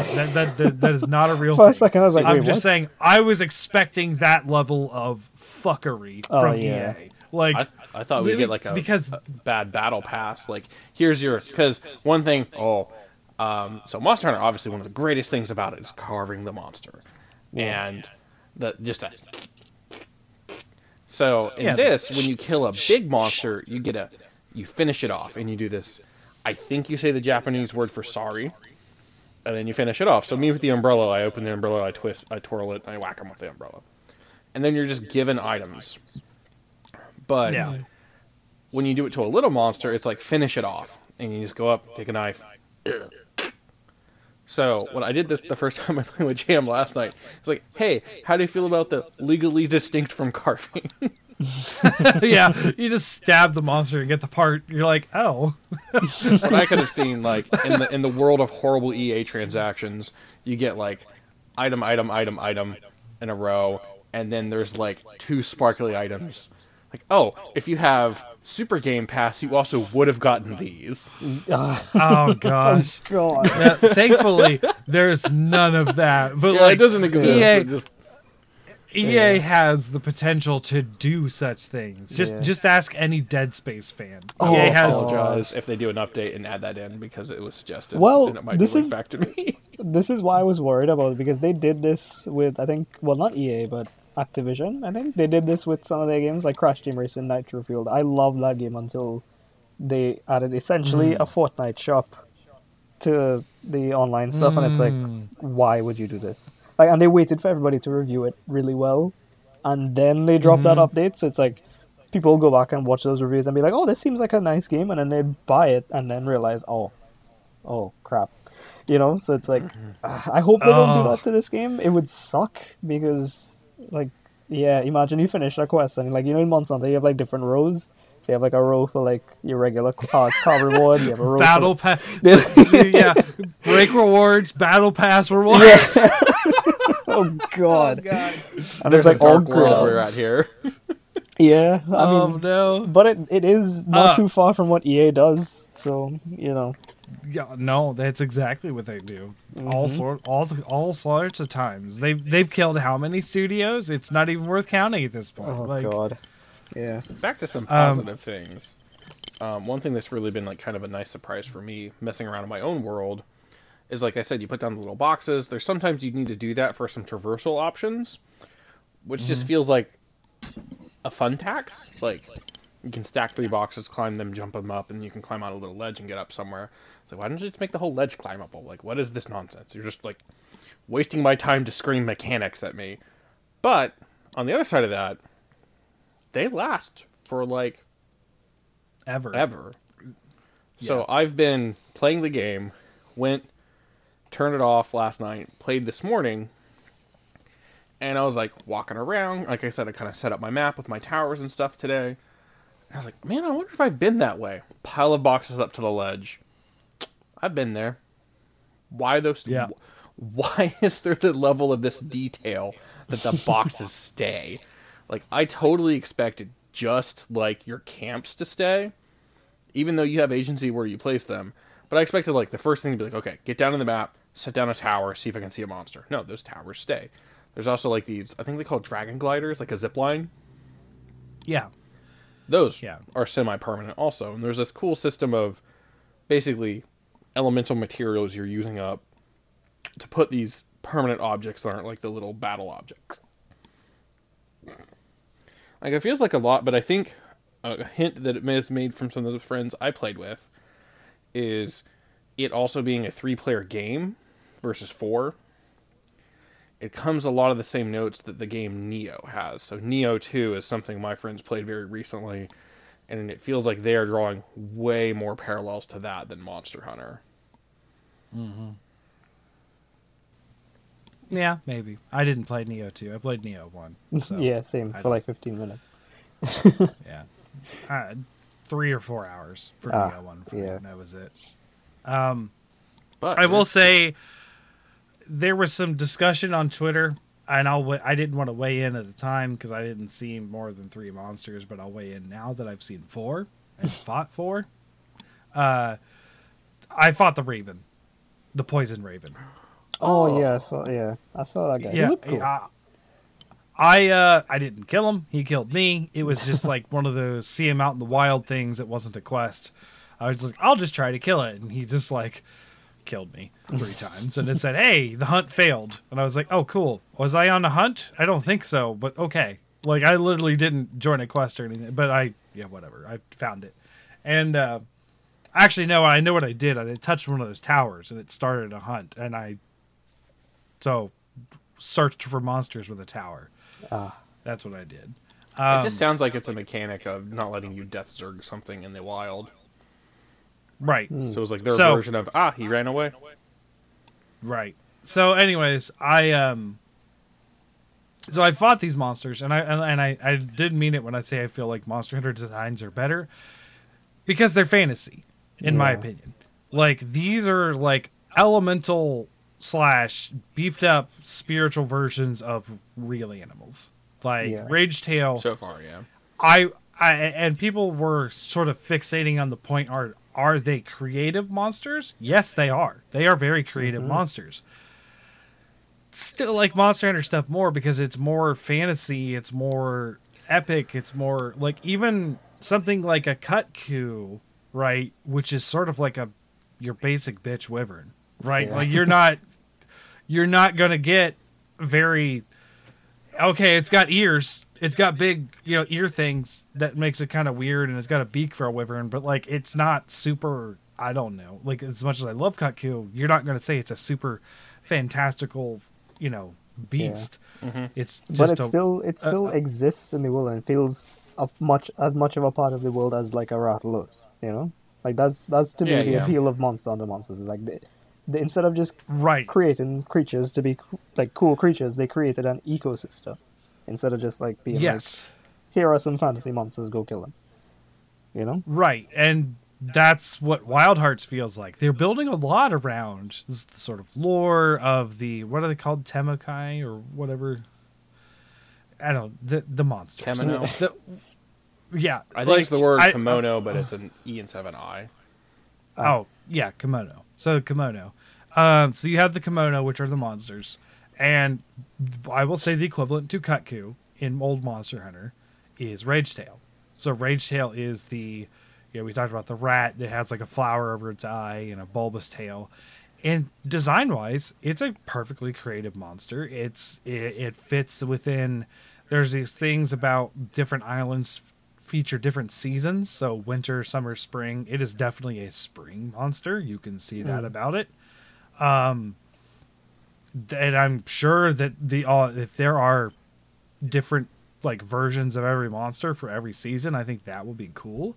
I still prefer Kutku because it feels fantasy. You know what I mean? Like that, and that's a personal preference for me. I am more of a fantasy than I don't know. It's weird. Ragetail is not grounded in reality, but at the same time, it feels like a corruption of reality instead of something purely fantasy. Sure. Yeah. Sure. But there is something that I view as a very, very good thing that I got told today.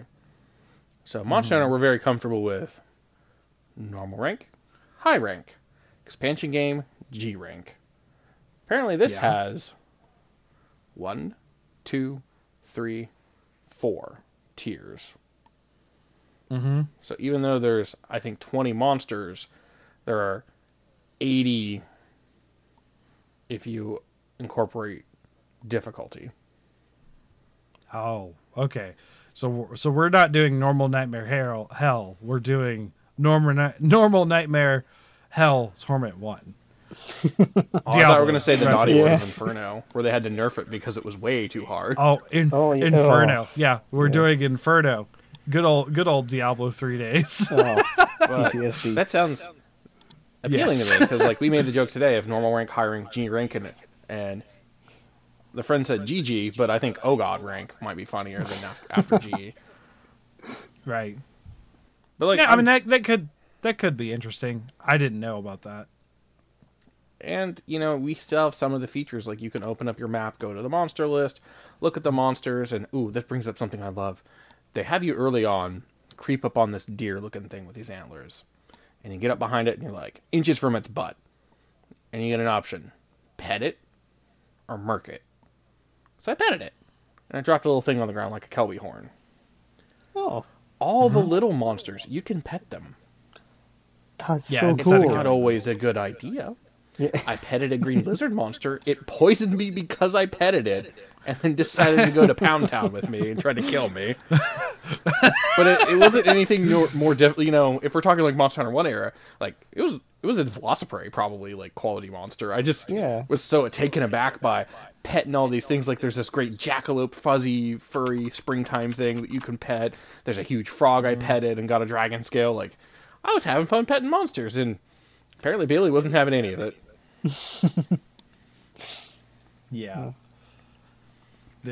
So it's pretty decent. I don't know if it's worth you buying a PS5 for, but No, that's for Final Fantasy 16. oh sure, Yeah, yeah, I- I get that. I will say a big thing for me is I have this struggle a lot of the time. I'm sure Cham has complained about it on the podcast by now. I don't play a lot of video games anymore.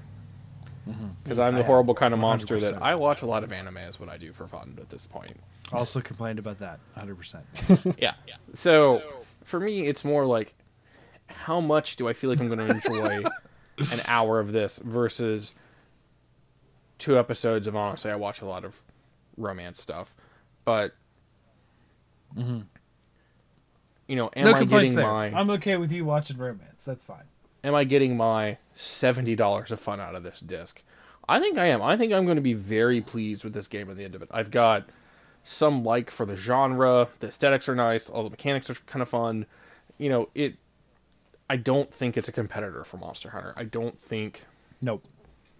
it's coloring in a lot of the same lines to compare them well. But I do think I'm going to enjoy the game. I'm going to say to people, this is a game that's great and fun. If you're like me, play with friends. It's going to cut the embarrassment and the annoyance of probably getting clapped by the first real challenge that's going to come my way. But yeah, I can't imagine I already this did. being like a console seller for me. Like it is on Xbox, PlayStation, and PC, I believe. Yep. And there is crossplay. Like I am the 2 friends I play with. Oh. One of them has it on PS5 with me, and the other friend is playing it on PC. Like it is pure crossplay, which is a cool little add-on. I like that we're getting to the era of life that has that. But the other side of it is, Cham digitally bought it. I got a physical copy, but that was a harrowing quest. Our local game store that we like to get stuff from did not get their shipment, did not get their games by day release. So I went to a lovely store known as GameStop. Oh no. They had no displays, no information. They weren't even acknowledging it was release day for a brand new PS5, you know, Xbox, whatever game. So I got to the counter, I'm like, yeah, I'm here to get the, you know, the game that came out today. The guy behind the counter, oh, we didn't order more than we had pre-orders. Oh no. Mm-hmm. Oh. Yeah, that happens. And he's like, well, I can order it for you. I was like, no. Mm-mm. And I walked away. And then he's like, well, do you need anything else today? I didn't even turn my head. I just checked my head again. No. As I walked out of the door. So I had to go to the bad place. Lovely go to Walmart. Yeah. They had 3 copies. I picked up one. After hearing a great anecdote about an old guy hating being there because they were not helping the 5 people waiting to get stuff in electronics. And then my other friend that's playing on PlayStation ran there and grabbed a copy. So, you know, it might be hard to get hold of physical if you're really married to having physical versions of games. Like I am. I mean, I am as well for the collector aspect for me. Like, just I like having physical proof of the game that I bought, essentially. that. Yeah. Yeah. Yeah. That's just the little bit of collection I do, although it is starting to spill over. But I'm getting a house, so we're gonna be good. I can just have a my room full setup- of that stuff. Yeah. It's gonna be called my living room, and it's gonna be a bookshelf full of games. That's what it's gonna be. Nice. Yeah, I have too many Switch games. I don't have enough. Like I have all of Well- my Switch games are mostly digital. I think the only 2 I have that are physical are Breath of the Wild and Final Fantasy 12, oddly enough. And I have no space okay. on my Switch, which sucks because I have more games than can fit on the Switch. If I had physical versions of those games, it wouldn't be Yeah. an issue. But Oh well, Right. here we are. No, they still take up space. They still do. The What? physical ones. Yeah. Oh, Memory. that sucks. that I've sucks. deleted some saves before because I was playing the game of I use a light for the most part, and I don't have a lot of memory. Yeah. So basically, every time I play Yeah. a new game, I was helping with the other show, and I was doing digital stuff. Like every time I got a new game, it was like, all right, let's start deleting a bunch of stuff to make room. Yeah. Yeah. yeah. They all put some sort of data on the Switch. They just do. Oh. I don't know how many physical games, but I know total on the eShop is over 100 Oof. on the Switch. And I probably easily have over 100 physical Switch games. Probably. Oh, nice. So I have 2 stacks of Switch games sitting over there on my entertainment center. That is sort of like just a shelf. 2 full stacks, and it has bled over into a 3rd stack, which I don't have room for. So, Probably have like 30. yeah. And I've got not as many DVDs, but close. Like I've got a. That's one of the things of the new house I want to do is better organize that stuff. And I'm going to go crazy and alphabetize it because why not? So, hopefully that gives you a better idea about Wild Hearts. Like it's good, but Yeah. you know, I it's mean- not going to set the Monster Hunter world on fire. Yeah. And, Yeah, and well- I was gonna say I do give it the all important thing for any kind of game. I'm enjoying being bad at it. yeah. Huh. Well, I mean, It is enjoyable. honestly, I don't think anything, and this is an opinion I've had for a long time, I don't think anything, even if it tries to mimic Monster Hunter as closely as it can beat Monster Hunter except Monster Hunter. So, okay, so Right, what I mean yeah. by that is, see how modern Monster Hunter is kind of, going for way much more action and really fast pace, and it's like, you almost can't keep up with it. I feel like at some point, people are going to get really, really fed up, and we are kind of approaching that. And I mean, I can only say from my experience, but I am kind of almost there. Like, I find myself wanting to play classic Monster Hunter more now these days than I ever had before. Sure.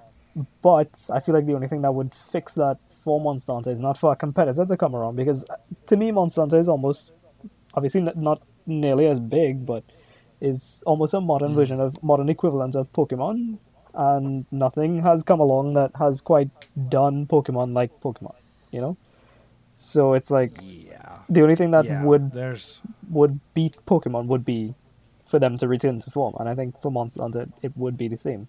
But that said, though, everything you guys have said about Wild Hearts, I can see those things existing in Monster Hunter, like walking up to random wildlife and trying to pet it, and then getting attacked by a Velocipede because you don't know any better, or like having this having this massive, like, how yeah, you can imagine how like a dare new you player. pet me? Yeah, like you can imagine a new player just doesn't know about Monster Hunter. It's like, oh look, I can pet this little deer thing. Oh, that's so nice. I can pet this little boar thing. Oh look, this little raptor thing. I can pet this too. Oh no, I can't. Oh no, I definitely can't. To Cham's horror, it'll probably be, hey, look, I can pet this lightning deer. Don't touch the lightning deer. Don't. Yeah. Dude, I have such a vendetta against Rajang because of Kieran. Oh my gosh. Yeah, poor Kieran.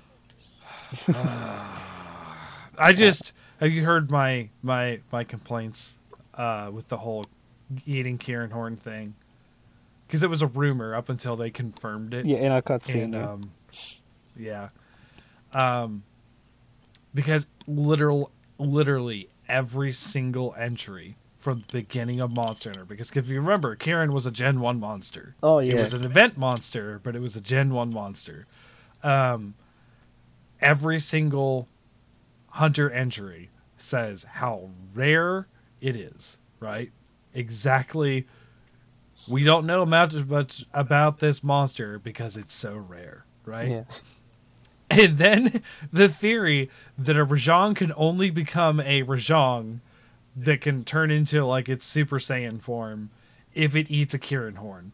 And then they try to confirm that. I was like, that makes no ecological sense at all. There is not enough Kirin for that to be a thing, yeah. and there's still to be a breeding population of Kirin. Yeah. Not possible. Because we don't hear about Rajang being that rare. If it was the case, then we would have way less Rajang than we do Right. have Kirin.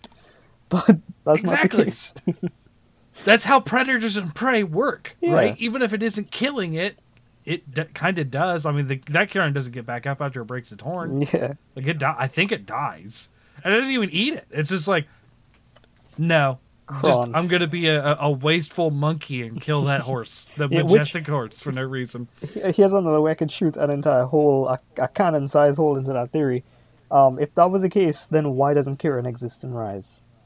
Exactly. Exactly. Like, yeah. I'm still salty about that, by the way. Kirin is based on, I think it's Chinese and Japanese mythology, and It is. Yes. all of everything surrounding Kirin is themed after Japanese motifs, and it doesn't exist anywhere in Rise or Sunbreak. Why?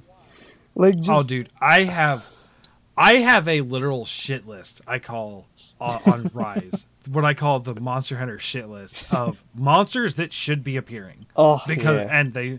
So Agnactor, Yes, right? my boy. Because we have Uruktar. Yeah, It's not. where are their parents? Where? Yeah.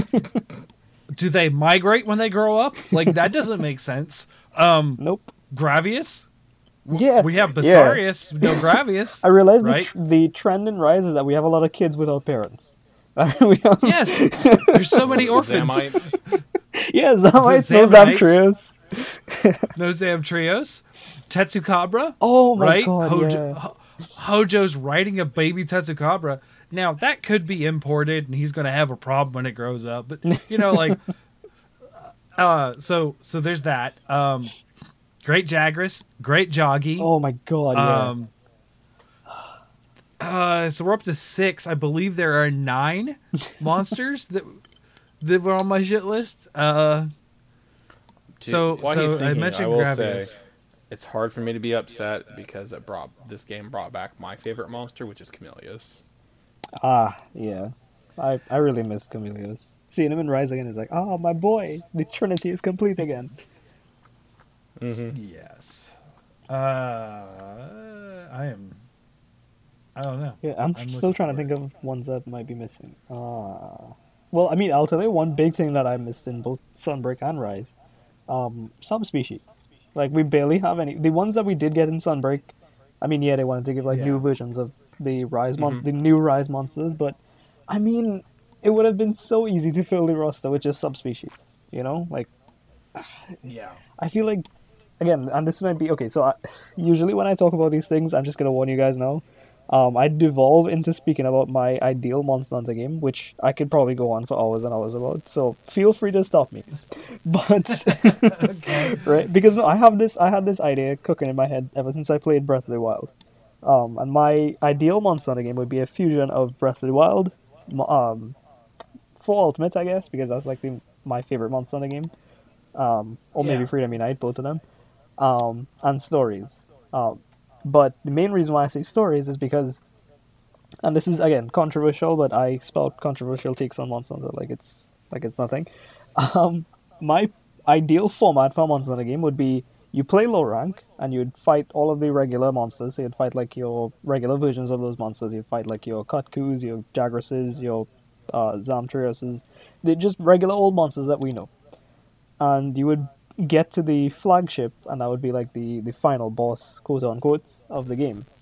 And then when you beat that, you basically you've beaten low rank, which is how stories did it. Like when you finish the game, you finish low rank, and then you unlock high rank as an end game. And the catch here being, when you unlock high rank, you don't just unlock harder versions of the monsters you already fought, but you unlock subspecies. So this is the only point where they show up. So the entire end game, quote unquote, would be discovering all of these new subspecies and crafting armor and stuff like that based on it. Sure. So for me, I think that's what Okay. Rise and Sunbreak. People complain like, "Oh, Rise doesn't have enough content. Sunbreak doesn't have enough content." It would have been an easy fix because subspecies. Yes, on the game dev side of things, like they might seem simple to make, but on a realistic sense, they would be a little bit difficult, but we already have Yeah, so many subspecies in world that they could just port over. Like, Yeah, well, being a programmer myself by trade, that's never an easy thing. Like as much as they're like, as much as they're like, oh, it was literally in another game. I'm like, yeah, it's a whole different architecture though. It's a yeah. whole different. I think it's a different engine, right? Like, yeah, they changed engines with Rise. Right. Rise is the first in the RE engine, and that is everything to my knowledge was built from the ground up in Rise. So that is different. But I will say there's not. What you can do is you already have Rathalos, right? mm-hmm. So you can get a Zur Rathalos with work. It's not a cut and paste. It's never cut and paste. Never listen to anyone that says anything in programming is cut and paste. It is not. Because if you're cut and pasting, kind of cut and paste. Ladder logic is not the same as video game programming. Okay, ladder logic is what we do for work at our job here. Like some industrial stuff we do for work. Yeah. So, you could get easily from Rathalos to a Zur Rathalos, right? There's work there. It is not a simple thing. That's probably why we got Silver Rathalos and Gold Rathian. Yeah. Probably because they were probably easier to do. They're more recognizable and that kind of stuff. I do think it's weird that we got those and didn't get blue and pink. Like, Yeah. I don't know if that's ever happened before.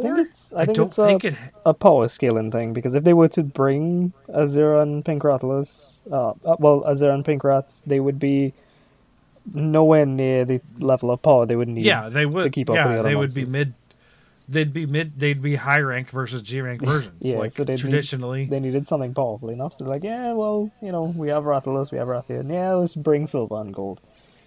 So Right. And it would make no sense to shove monsters sort of like in the middle of difficulty. yeah, Which I think was part of the reason why we didn't see a lot of those such monsters in Sunbreak. yeah, Because Sunbreak added a lot of higher tier monsters. We didn't see a lot of low tier monsters come in Sunbreak. I think Blood Orange is probably the closest thing we got to that. And Blood Orange is kind of a mid tier monster.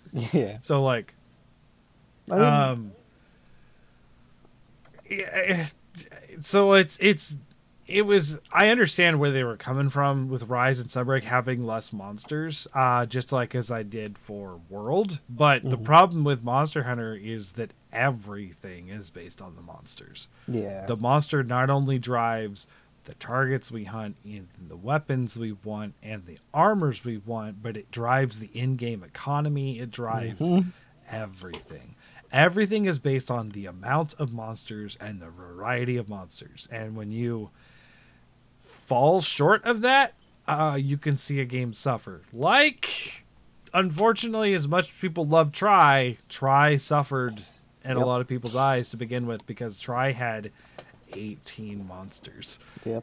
It went from Freedom Unite, which if you remember, that was 65, 67 monsters Yeah, well, to it's fight. large monsters, but in total, I think it was like 75 monsters in general. Right. Yeah, Right. So yeah, we're talking we'll talk target monsters, like Yeah. large monsters. Yeah, so 65, 67, something like that. yeah, to 18. And then to take it back to 18, that is a shock. Yeah. Like that was a shock to the system. And And then forget light mechanics too. right, light mechanics that existed for one game. Yeah. And then the same thing happened with Generations down the World, right? Yeah. So everyone's so excited for World, and veterans come into World, and I only say veteran the fact of previous Monster Hunter fans. I'm not going to say that you have to be good at the game to have an opinion. Please don't take it that way. I'm trash. You're listening to me. Don't worry. I always preface this. So our friend that is playing Wild Hearts, the one that went and picked it up in Walmart as well, he is new into Monster Hunter as of Rise. And I will say, I said this to him the other day and anyone else, if you have played a significant amount of time in Monster Hunter and any title, whether it be Rise, whether it be Sunbreak, whether it be the first one, Doesn't matter. If you have delved into Monster Hunter and fought a final boss, you are a veteran. Yeah. Period.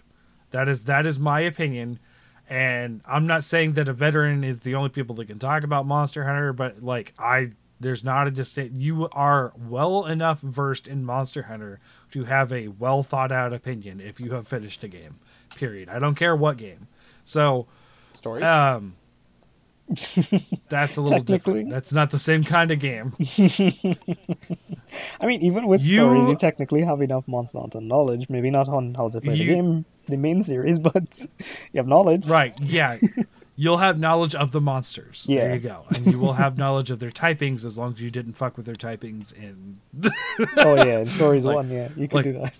Like, where's the water Diablos? Like, no, that's not a thing. Stop. You just dip them in the water. Yeah, we don't genetically modify our monsters here. Calm down. Yeah, we can't do that. We're not breeding monsters here. So Hunter, not rancher. Yeah. So that being said, like, yeah, it's hard to pin down what the perfect Monster Hunter is because there's so many different mechanics and things over the years. Yeah. I just need to play the cat in a game with Camillus. Like, I'm 95 there. That's all I need. Yeah. But I will say one thing that is going to make a Monster Hunter game better is more monsters every time. Yeah. More monsters. Or at the very least, even if they can't include like an amazing amount of monsters. In my opinion, I feel like if the game itself it allows you to immerse itself into this world that they're trying to create, even if it does have a tiny amount of monsters, because this is how I felt playing Base World actually. And when I say Base World, I mean pre-title updates. In my opinion, title updates ruined Base World and Iceborne. But even though there was a tiny amount of monsters, every last one of them felt unique. You know, like okay, almost everything is a wyvern in Base World, right? But you look at or a fanged wyvern. Yeah, it was basically like flying wyvern and fanged wyvern. Basically, yeah. We had like one or two brute wyverns, but like you look squirrels. Oh yeah, well he's fanged wyvern. Yeah, I think. Toby's fanged wyvern. Yeah. Anyway, yeah. You look at something like a Rathalos next to something like Legiana, right? You'd easily somebody outside of Monster Hunter would be like, oh, they just two wyvern. Well, somebody would say dragon because they don't know wyverns, but they'd be like, yeah, they're just two generic ass dragons. But then you actually play the game and they are completely different. Like they're entirely unique. The same thing with like a Puke and a Palumu. Like you have one is a poison chameleon, but not like the actual poison chameleon that we know and love. The inferior poison chameleon. That does like this weird tongue thing, and it puffs up its tail, and then you move over to the other one, to Palumu, and it's like this, like bat that puffs up its neck and floats like a balloon. It's like what? Like cloud bat. Yeah, it's like, and then even within Fang Beast too, you have like you look at the Great Jagras or the other greats like Great Jagras, Great Gyros, next to something like Tobi Kadachi and Odogaron. Is like that spread of the variety in that spread of creatures is like insane. So. Yeah. And the reason why they work so well is because, again, Base World did this right, or at least, yeah. All right, I don't want to get too much into the reasons why I have a love-hate relationship with World, but Base World, they were aiming for this heavy focus on the ecosystem itself, right? Whether or not the themes of the game actually went through with that, I mean, we had to murder an Anjanath basically because researchers were too scared.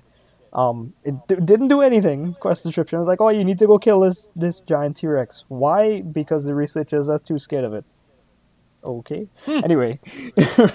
Right? But the ecosystem aspect of it works so well. And even in Monster Hunter 1, I think with World they tried to recapture some of that magic of Monster Hunter 1. Because you look at something like a Gravios, for example, versus a Monoblos. Both of them are the exact same classification of monster. They're both flying wyverns, but they don't fly, one. And two, one is a giant rock monster that explodes casually and disguises itself in the ground, and the other one is this hulking beast of a tank that just charges straight at you at max speed and can burrow into the ground. It's like, the variety is there, and the reason why they work so well is because they're so well integrated into the world that they were trying to craft. So I feel like Yeah. the reason why, and people might subconsciously, would obviously people wouldn't consciously think about this, but in Sunbreak and Rise, I feel like this is the issue I had, was that there was a disconnect almost. Like the monsters felt like they were there for no other reason than to have something to fight. And I think Sure. for Monster Hunter, for a world as unique as Monster Hunter, I feel like it's easy for the game to feel very shallow when there's no like real purpose there for monsters being there. Like, okay, for example, we were talking about the lack of monsters like Agnacto and stuff like that. In the same way we miss monsters like that because it would make more sense if they were present.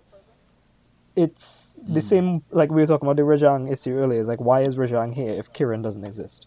You know, like, and subconsciously, Right. as veteran players, as you put it, because we know this world so well and we know these monsters so well, I feel like that's why so many people didn't really gel well with Rise and Sunbreak. Is because it feels like something should be here, but it isn't. You know, like Yeah.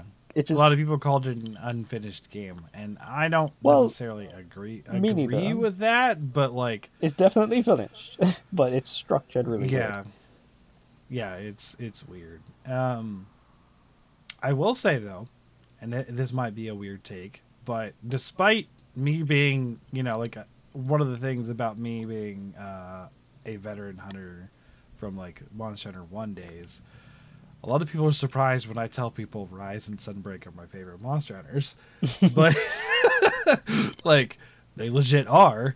But that's because of the quality of life stuff most of Yeah. the time.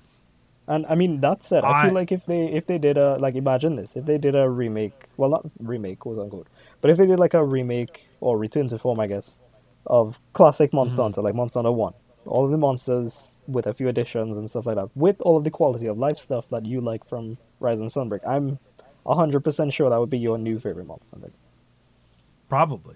See? It literally has been since the start of Monster Hunter that the newest Monster Hunter game is my favorite Monster Hunter. Every time. Because of quality of life. And that's a huge thing for me in it. And I love the monsters. And like I said, I miss some monsters that we don't have. Like you mentioned Monoblos. Like Yeah. we haven't seen Monoblos in ages. Yeah, and since like, 4 we Ultimate. didn't even see since 4 Ultimate, and the last time we saw him was Freedom Unite before that. And like Monoblos has my favorite armor set, period, Oh, aesthetically. yeah. Like, This set looks wicked. the black and red. Yeah. And I'm not a fan of red as a color. Like my favorite color is green. Like but I love that aesthetic for that armor. It's one of my favorite ones ever. And Yeah. it was also a very attack heavy armor. It was very offensive. Oh, yeah. And they had And, an attack up large, like, straight out the box. Like, you didn't need to gem Yeah. anything for attack up large on that set. Right. And I mean, it would need some part breaker. Yeah. But I'm good at fitting part breaker in nowadays. Yeah. But and KO resistance.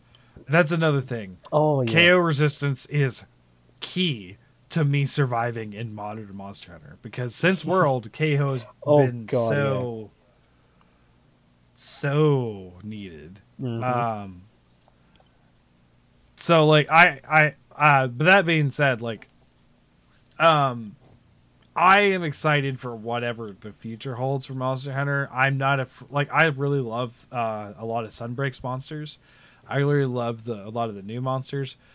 What I feel is the setback of both Rise and Sunbreak, as far as the monster roster goes, is an over reliance on quote unquote fan favorites. Yeah. Like And I think Zinogre, that's Tigrex, kind of what and- you were. Yeah, Right, those guys and need a that's- break. Right, and that's kind of, I feel like what you were saying of monsters that came back that didn't make a lot of sense. Yeah. And it's like, oh, of course Zinogre came back because Zinogre came back. Now he fits the aesthetic because he was in Portable Third, and Portable Yeah. Third and Rise are really aesthetically close, but because they're both Well- specifically based out of Japan and Japanese mythology and stuff. Even as you said that, this weird thought came into my head. Is like, he does make sense because it's Japanese themed, but I would also argue the color palette in Rise compared to Portable Third is much more muted, So I feel like that's why, to me, he feels out of place. Because you put Zenoga into the Shrine Ruins, and he's this bright turquoise, like glow in the dark wolf, right? But then, yeah, and next to like the Shrine Ruins, which is mostly just green and brown and gray.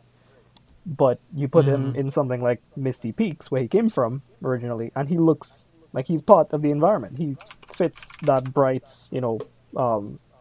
Right. saturated color palette. So I feel like that's why, even though it feels like he's supposed to fit, but he doesn't fit. It's because that's the only Yeah. thing that makes sense for him to be there. It's like, yeah, it's a Japanese themed game. Portable Third was also Japanese themed, but you look at Zenoga and Rise, and it's like, why are you here? Why? Same thing for Tigrex. Right. So Yeah. it's like these guys. I will say, I love the new monster designs though, like Malzeno. Oh yeah. I don't really gel with Lunagran, Magnamalo so much, but all the rest of them I really love. Like Magnamalo looks cool, but he doesn't look like a monster to me.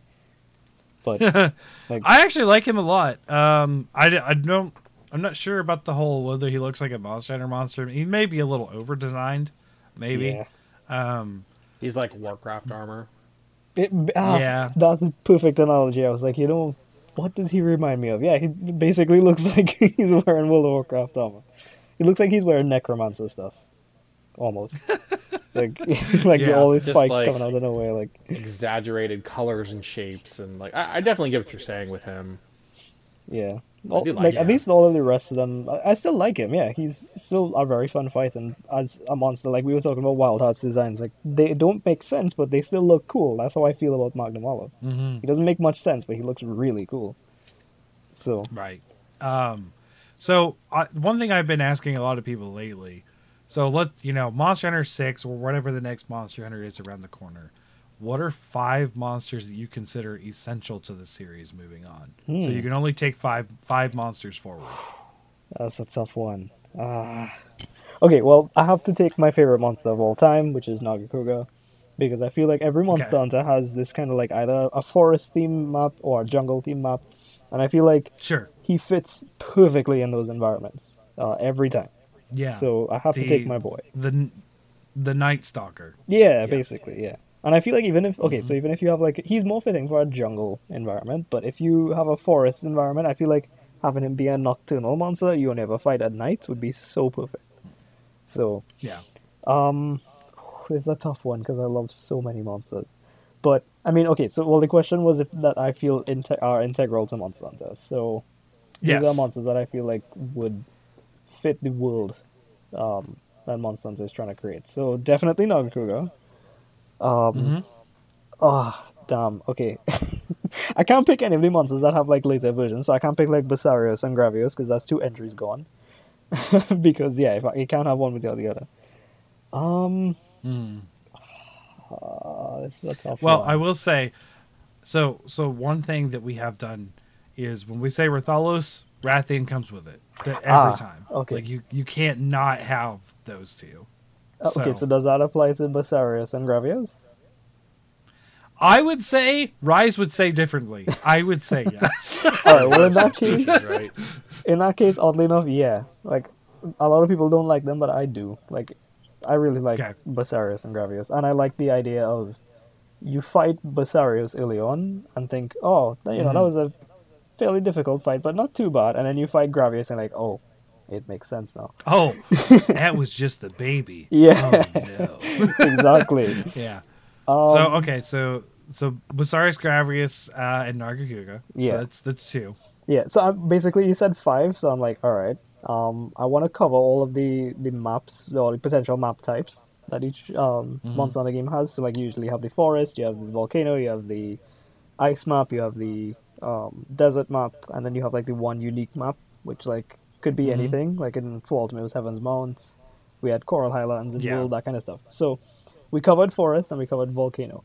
So for desert, this is a very tough one because I don't usually like the desert monsters. I don't like deserts in general.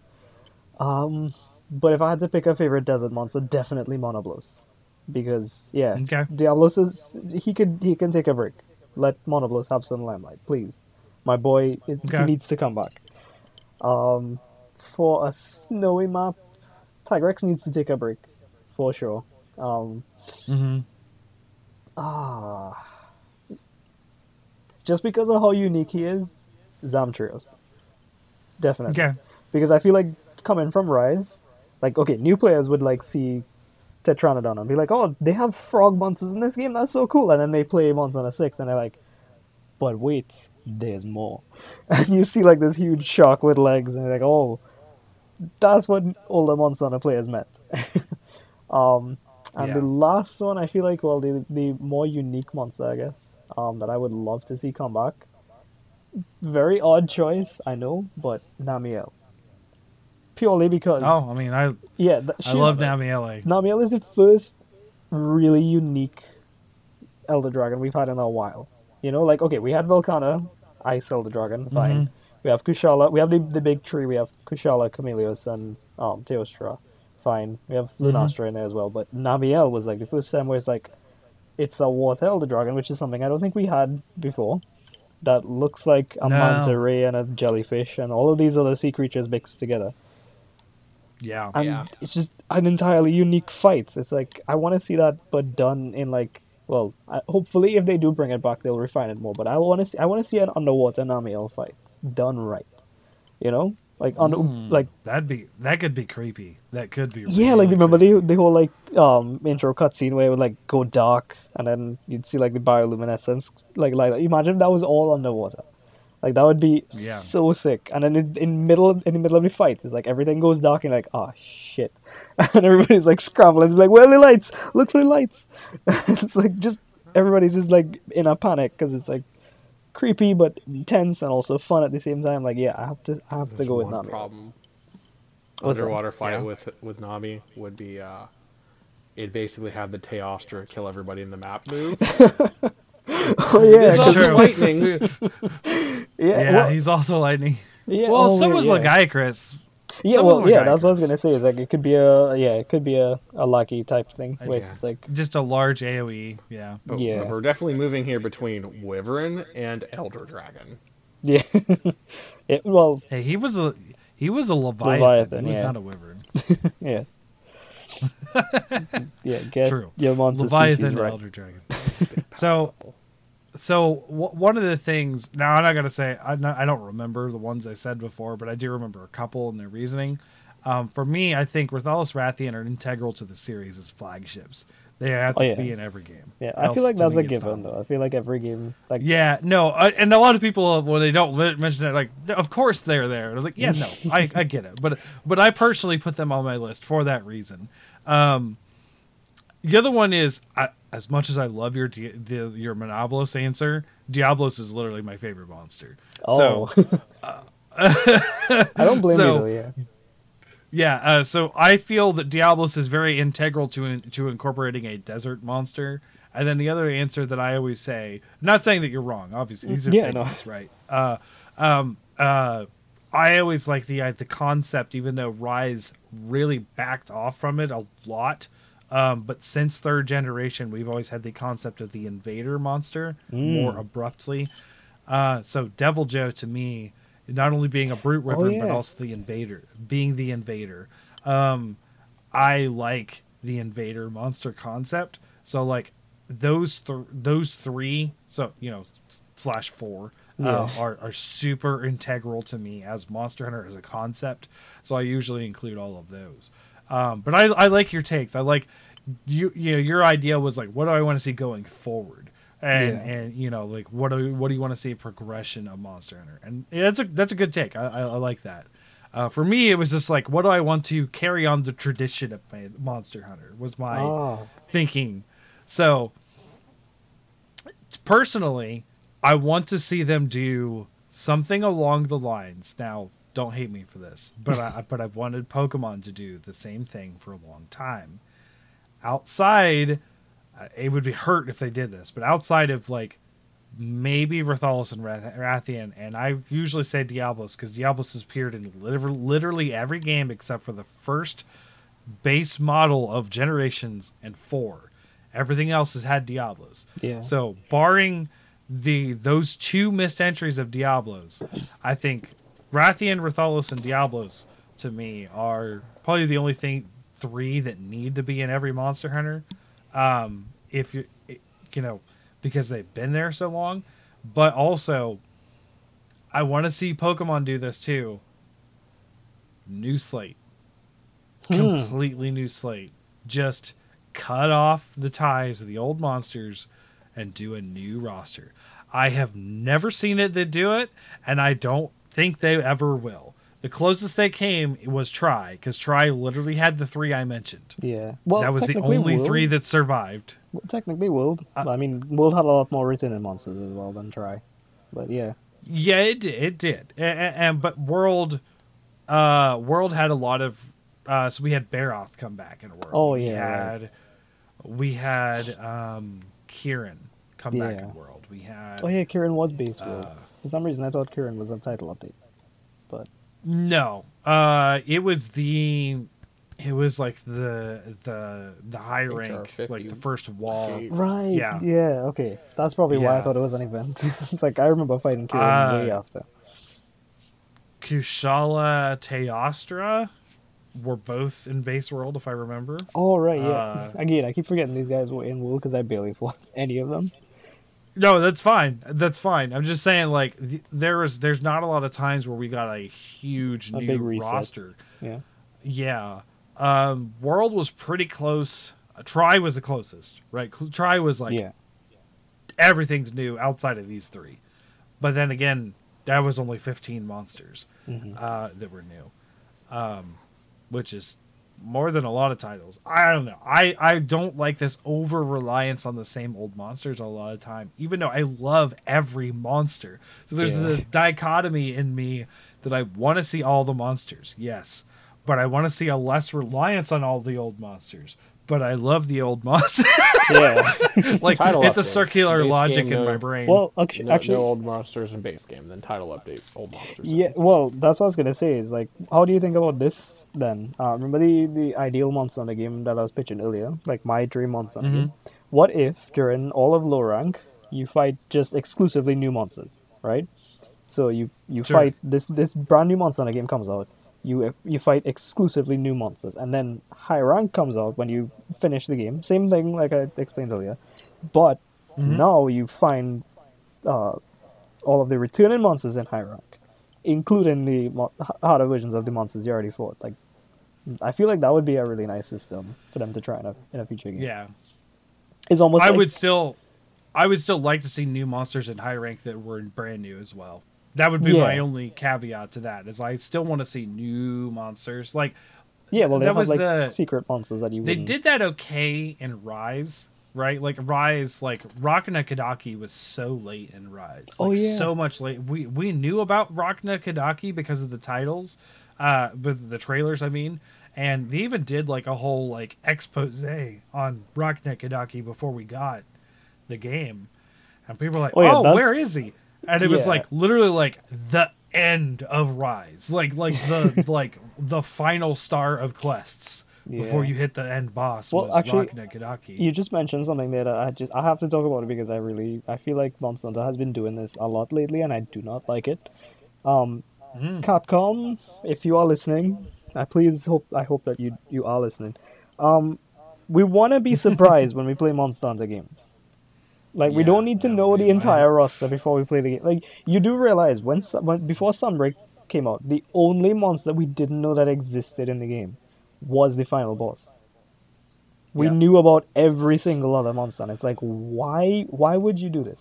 Like, just exact same. Introduce like the really hype ones. Like, introduce like the really really like high profile ones, like the new subspecies, for example, that kind of stuff. Like, that's exciting, fine. But how cool would it have been if we were only teased about Espinas being in the game? Like, we had like heard like his cry in the background, or like how they did some of the trailers for Iceborne, where they had the monster like do their roar at the end of the trailer for the last monster. Like, what if they did something like that for Espinas and had like the whole community being like, wait, we know this roar. This is from Frontier. Wait, is he going to be in the game? And then the game finally drops and people discover him, and it's like this incredible feeling of like, people are like, he's in the game. Yes. Yeah. Now, I will say Sunbreak is high on my list for not necessarily surprises, because that wasn't a surprise that we got Espinus, but it was a surprise that we got Espinus. Yeah. Like, we knew he was coming, but like when they announced Espinus, I was like, What? Yeah. like holy cow, they broke their promise. They Yeah. broke their Frontier promise. Like, what are we going to see from Frontier? So far, nothing. But nothing else. What's still the pulling for Scorpion? Akira Vishima. Akira, yeah. Or maybe we get Yeah, him in this I title am- update coming. I only remember his name because I have wanted it so much. Like, Espinus was like my number one ever. Like, of like Frontier monsters that I want to fight. Espinus was the number one. Number two was Akira Vishimu. And I was like, can we get it? Can we get Akira Vishimu? No, we didn't. Well, how about this picture But- that I'm gonna paint for you a little bit here? Monster Hunter 6. You enter this like crystal cave map, and a cutscene plays, and suddenly a crystal starts moving, and then said And crystal then it's turns Ruby into Basarius, and I cried.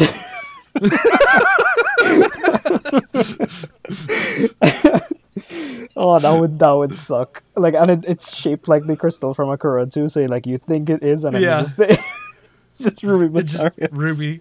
Ruby Basarius, yeah. But yeah, I mean, I can see them doing that in Monster Hunter 6, like slowly drip feeding a few more Frontier monsters. Yes, Because, I mean, I Frontiers, could. I think the reason why they did that whole promise of, like, we won't bring Frontier monsters to mainline, except Lavazio for some reason.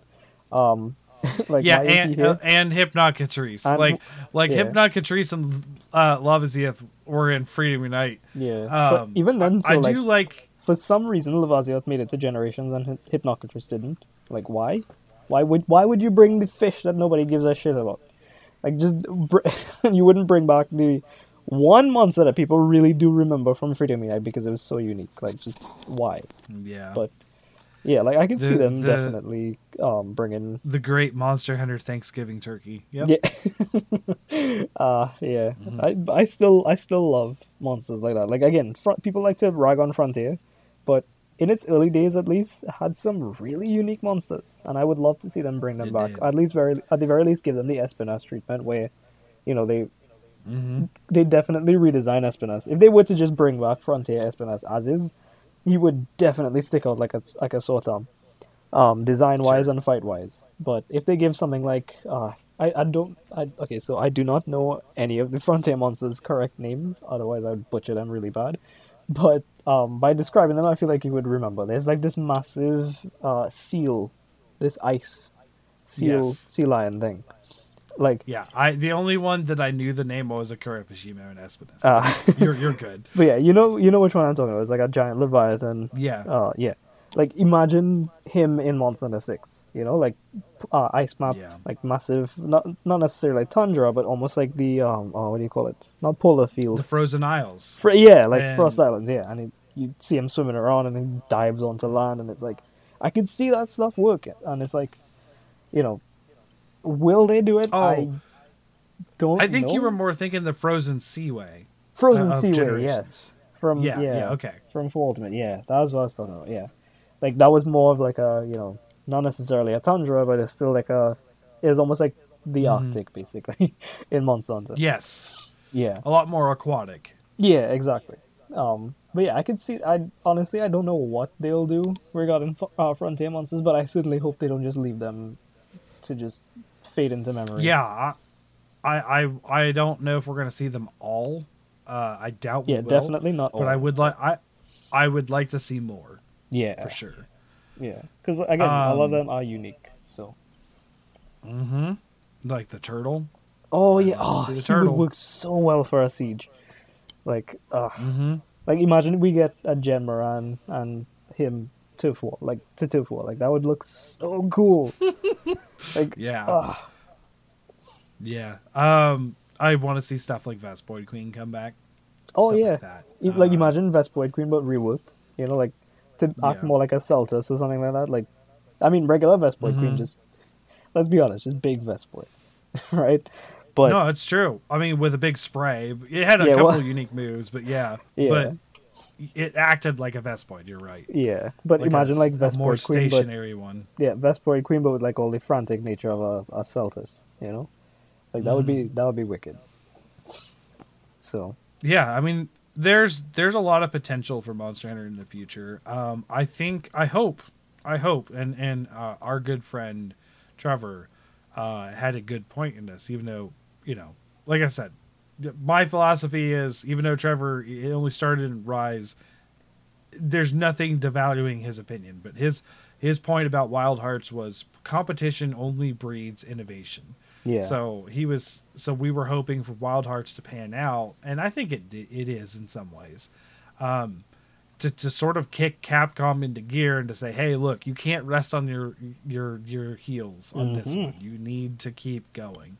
So I think that's also why we're hearing about the final title update this week, because Wild Hearts came out and they're like, "Hey guys, we're gonna start telling you about the next title update. Don't forget about us just because Wild Hearts came out." yeah. It's like, you know what? We had a whole schedule, but let's just, you know what? This game is giving us a little bit of trouble. Let's show them Monster Hunter 6 quick. Remind them what they need to be played.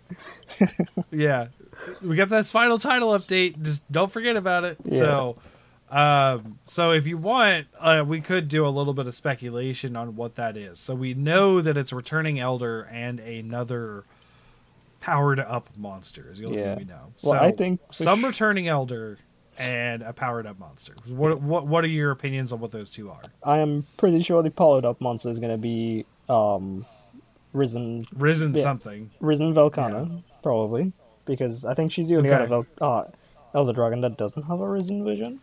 Oh, I could be wrong. No, actually, wait, no. It would be Risen Malzeno. It would make more sense, because Malzeno doesn't have a Risen form. But I mean, then again, maybe ecology-wise, it doesn't make sense for Malzeno to have a Risen form. Right, yeah, that's my maybe. I was like, well, how would you say that he survived when he's kind of part of the... Well, maybe it's like a reverse thing where like Risen Elder Dragon survived being victim to the Curio. Maybe this is the same Malzeno that we quote unquote killed, and he had to do without the Curio. Like maybe that's just, yeah. Yeah, like a Malzeno that never had the Curio. Yeah. So like, what is a like call him pure Malzeno? Yeah, because they said powered up. They didn't exactly say Risen. So right, they just said powered up. And I can probably bet money on this one, but the final title update, because it is they specified returning Elder Dragon. They didn't just say returning monster. Definitely, without a doubt in my mind, Amatsu. It is okay because I don't know if you guys know, but they actually hinted towards Amatsu not existing anywhere near Kimura, but during base Rise, I think it was the informant cat that would be in your room, or one of the other NPCs. Talked about after you beat Nawa Onibushi, they mentioned like something similar happening in a far off land, and it's like with a floating Elder Dragon and stuff like that. It's like that's the Amatsu that they're describing. So it's like, I wonder if this has any relevance to stuff that might exist. I do remember that, and that would be my guess too, is Amatsu. Just because he fits the aesthetic. I mean, Portable Third and Rise are pretty close on aesthetic. Like they're woven together. And Amatsu being the Elder Dragon at the end of that game, and then also coming in at the end of Sunbreak would be kind of cool. Yeah. I could also see them doing something along the lines of Fatalis. Yeah, I was gonna say because of the whole castle and kingdom stuff. Yeah, it's either gonna be regular Fatalis or white Fatalis. And I say white Fatalis because maybe they don't want to retread the same ground as the end of Iceborne, because I can see them going like, okay, we already did regular Fatalis in Iceborne. If we just did regular Fatalis again in Sunbreak, people might just be like, oh, not this again. Right. So I feel like if they were to bring in something that really and especially something that would make sense for the insane power creep that we have in Sunbreak, it would be white Fatalis, because they obviously they don't have, usually the tiers of Fatalis go regular Fatalis, Crimson Fatalis, and then white Fatalis. But I feel like they would skip over Crimson purely because two main things. One, I said, the power creep. Like, they need to get something that's powerful. And I feel like this is probably... I don't know, man. Risen Valstrax was powerful enough. Crown hunting that thing was a bitch. Oh, Like, I didn't fight him yet, but I have heard horror stories. I'm like, you know what? Maybe I should. I had to make a new armor set. Oh Like no! I triple carded the first time. I was like, this ain't working. Yeah, I mean, regular Crimson Glow in G rank was terrible. So Risen is just like, Yeah. oh no. I was very glad to have previously crown hunted Valstrax in base Rise, so I didn't have to do that. But then we got Risen, and I yeah. was like, oh, Completely new I've entry, got and to it's like, crown oh hunt this. god. Yeah. So you were talking about like end games just for fun. My end game is crown hunting. Oh and it yeah. has been since World. So crown hunting is something I do naturally, and I did the Pokemon Snap. I call it the Monster Hunter Snap. Oh, yeah. Where I've replaced literally every entry with a picture that I tried to get with better shots almost every time. So like one of these days I might do a showcase of like all the good monster shots I got in my book. Because like it was fun for me. Like I love Pokemon Snap. So like Yeah, same. and Pokemon Snap came out like a month after Rise, I think. Yeah. The new Pokemon Snap. Yeah. So I was like, I'm gonna snap all the monsters. Like I have all the endemic life. I have all the small monsters. I have all the large monsters. damn. I did the same thing on PC. Like that was one of the Wait, you things did I it twice? did on PC. Yeah. What? Yeah. But I've only beaten Guys Magorm. I've only got through Guys Magorm on PC. Like I didn't do like hardcore stuff, but like I still did all the pictures. Like every single monster I found, I would replace the picture. So I have done 100% of the guild card at this point. I am literally waiting for the final title update to crown hunt, more snap, and that is it. Like I will be done. Nice. If there is crowns to get, because there may not be, because certain elder dragons do not have crowns. Oh So- yeah, and they don't tell you either, which sucks. But Yeah, I mean, you know pretty much off the bat. The moment you hunt two of them in the exact same size, you know. oh yeah, true. Yeah. Yeah, you'll know right away. Or you get like what happened with us, and if you remember Frostfang Chance when we crown hunted that. You don't remember Frostfang? It was from Nami LA Iceborne? that we did 3 of them that were all exactly the same size. Nah, that's not what I'm talking about. Frostfang, very first hunt, we got a gold crown large. And We hunted it We in did- eight quests, I think. It was really quick. yeah, but like the very first one was a gold crown. Oh, this has crowns. Okay, we know it has crowns. Like literally, the answer was in the first hunt. So yeah, like so I'm looking forward to whatever the title update is. But I don't know what it's gonna be. Like if it's a Matsu, that's not a crown hunt. Yeah. There's no crowns for Amatsu. Yeah. Because he's such an end game monster, end game elder. And then Risen, whatever the Risen is, or whatever the powered up monster is, that could possibly have a crown as well. So we'll see. Yeah. 'Cause, like I said, Risen Valstrax, that was 31, 33, 31 or 33 is what I killed Jeez. to get that. And I don't do the thing that other crown hunters do, where I run into the quest and I do some sort of cheeky measurement to see if it's a crown or not. I run in and I'm like, that looks big enough or not. I'm going to kill it either way. Or I run in and I'm like, that's a completely average size and in no way a crown. I'm going to kill it anyways. Like I literally just do it. I have literally hunted it Just that Kill all many the times. spikes. So when Chance was helping me crown hunt and base rise, we did 232 Great Boggy. Jeez. Was it? Yep. There Oh, was at no. least a known issue, though. The double quest with him, which we did a lot of, was like, it just wasn't possible to get crowns. Right. So base rise double quests do not have crowns. Period. Oh. Not possible to get a crown in a double quest. Huh. So Wait. So could when you still we get say crowns double in- quest, Could you still get crowns in expeditions? Though? I don't know if Yes. that's ever been tested. That was well, yeah. that's how I got it. That's how we got it. Ah. Because there wasn't a lot of great boggy quests. It was a single one, a double one, and the expeditions, and that was it. Yeah. And it can only appear in the Frozen Isles, so there wasn't really a lot of options. So that was where we hit. But up to that point, we were at hundreds for. Like Kuluyaku, I think was like 100 something before we got the crowns, and we got to Zuchi was a high number. I think it was like 108. Yeah, it was like ridiculous. We were getting these high numbers for crowns. I was like, dude, this is taking forever. And I think you dropped off right about the time of Somnicamp, Chance, and then I continued on my own. But crown hunting in Rise was a freaking nightmare because. I don't know. Do you do any crown hunting? No, actually. I think the only game I did dabble into it a little bit was actually Freedom Unites, because that was like my first exposure. So I was like, oh, yo, they have like different sizes. I want to get all the different sizes, and I gave up. Like after the first 5, I'm like, you know what? No. Yeah. So that would be one of the things I'd really want to do because I never crown hunted before World. So I would want to go back and do it if we do get remakes. That would be something I'd be interested in, at least. Yeah, I heard Full Ultimate crown hunts are actually really fun because of the expeditions. Yes, yeah. So like those are good ways to crown hunt. But in Rise, right, World, you had this thing where you do the extra quests, or the expeditions or the investigations. That's what they're. Yeah, you do the investigations.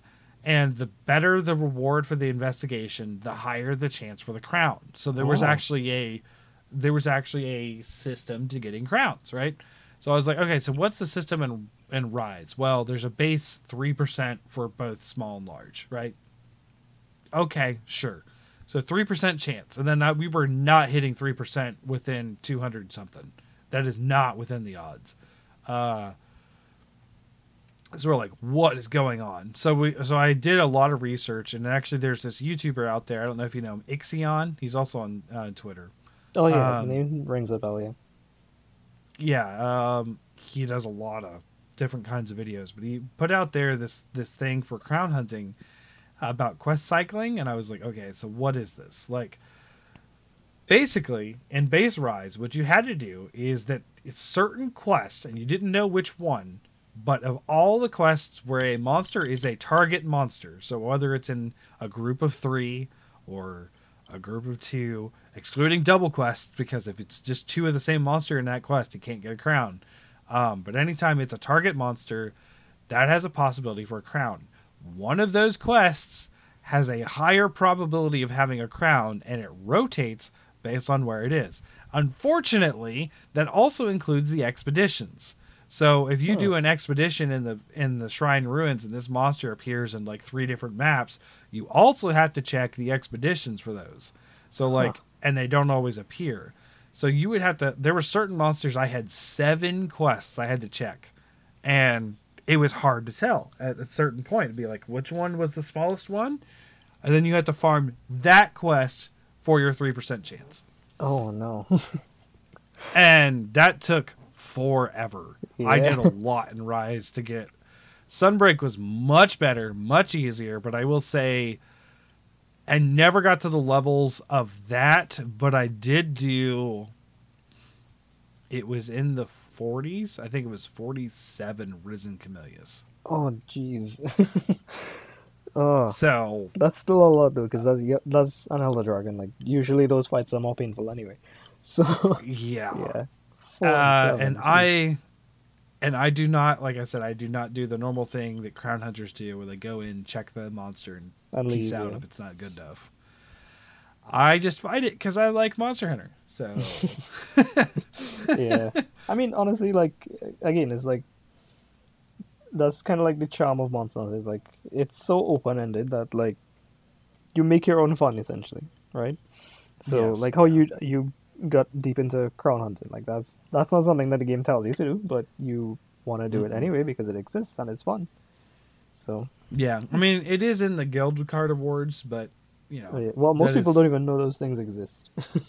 Like I didn't for the longest while. Like I only discovered those I think in Full Ultimate. I was like, wait, there's an achievement system. What? Like, what? Yeah, Since when yeah, has there's- this been a thing? And apparently, it's been a thing since the first game. I just didn't know it.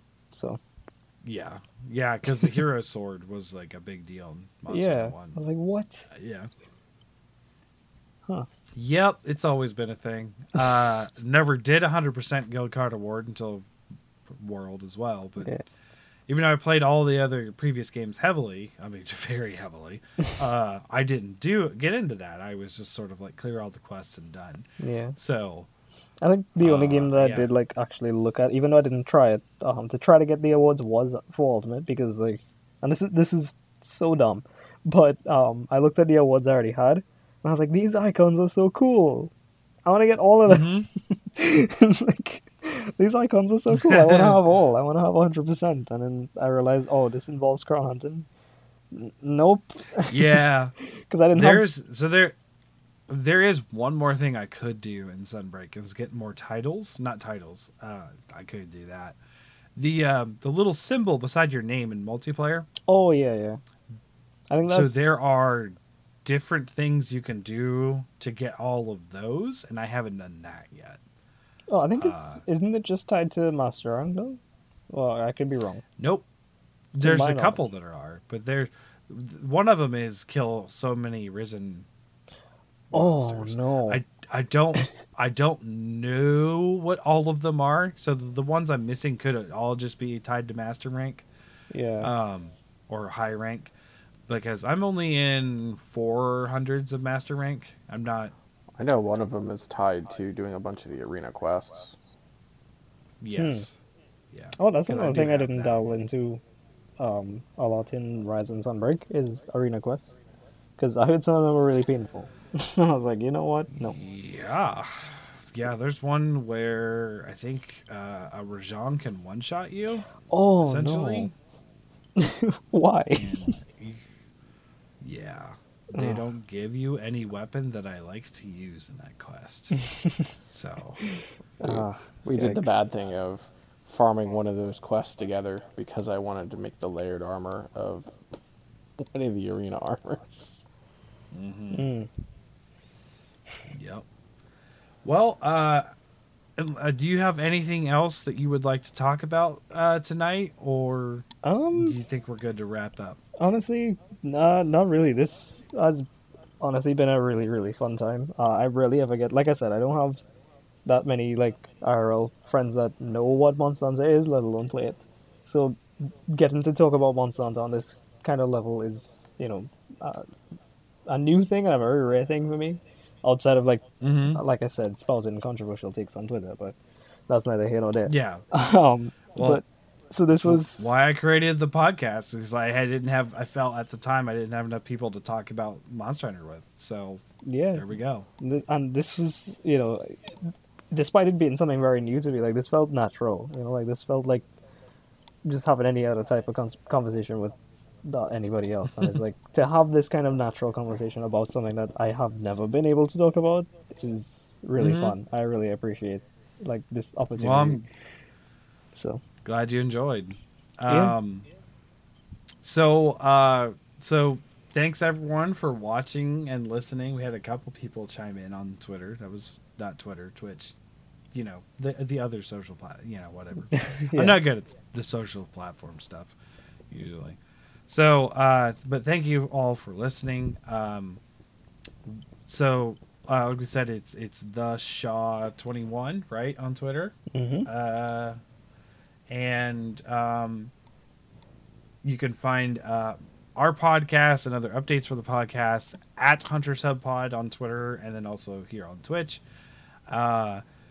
Look forward to next week where Sasha is quizzing me for the first time. Like I've always been. We used to do these video game quizzes. I'm taking a break on writing those because of the house move. But Sasha was like, "Hey, Fortune doesn't get to do these, so I'm gonna make one for him." And we're like, "Oh, okay, cool." So, so we'll see what that is next week. I don't know exactly what it is, but yeah, and we plan on having some more guests. We had a co-host leave recently, so we're looking into getting another co-host at some point. So Me and the looking cat are into that. temporary.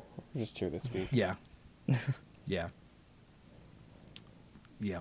The Rose is temporary. You can tell she's not interested. That poor. Oh.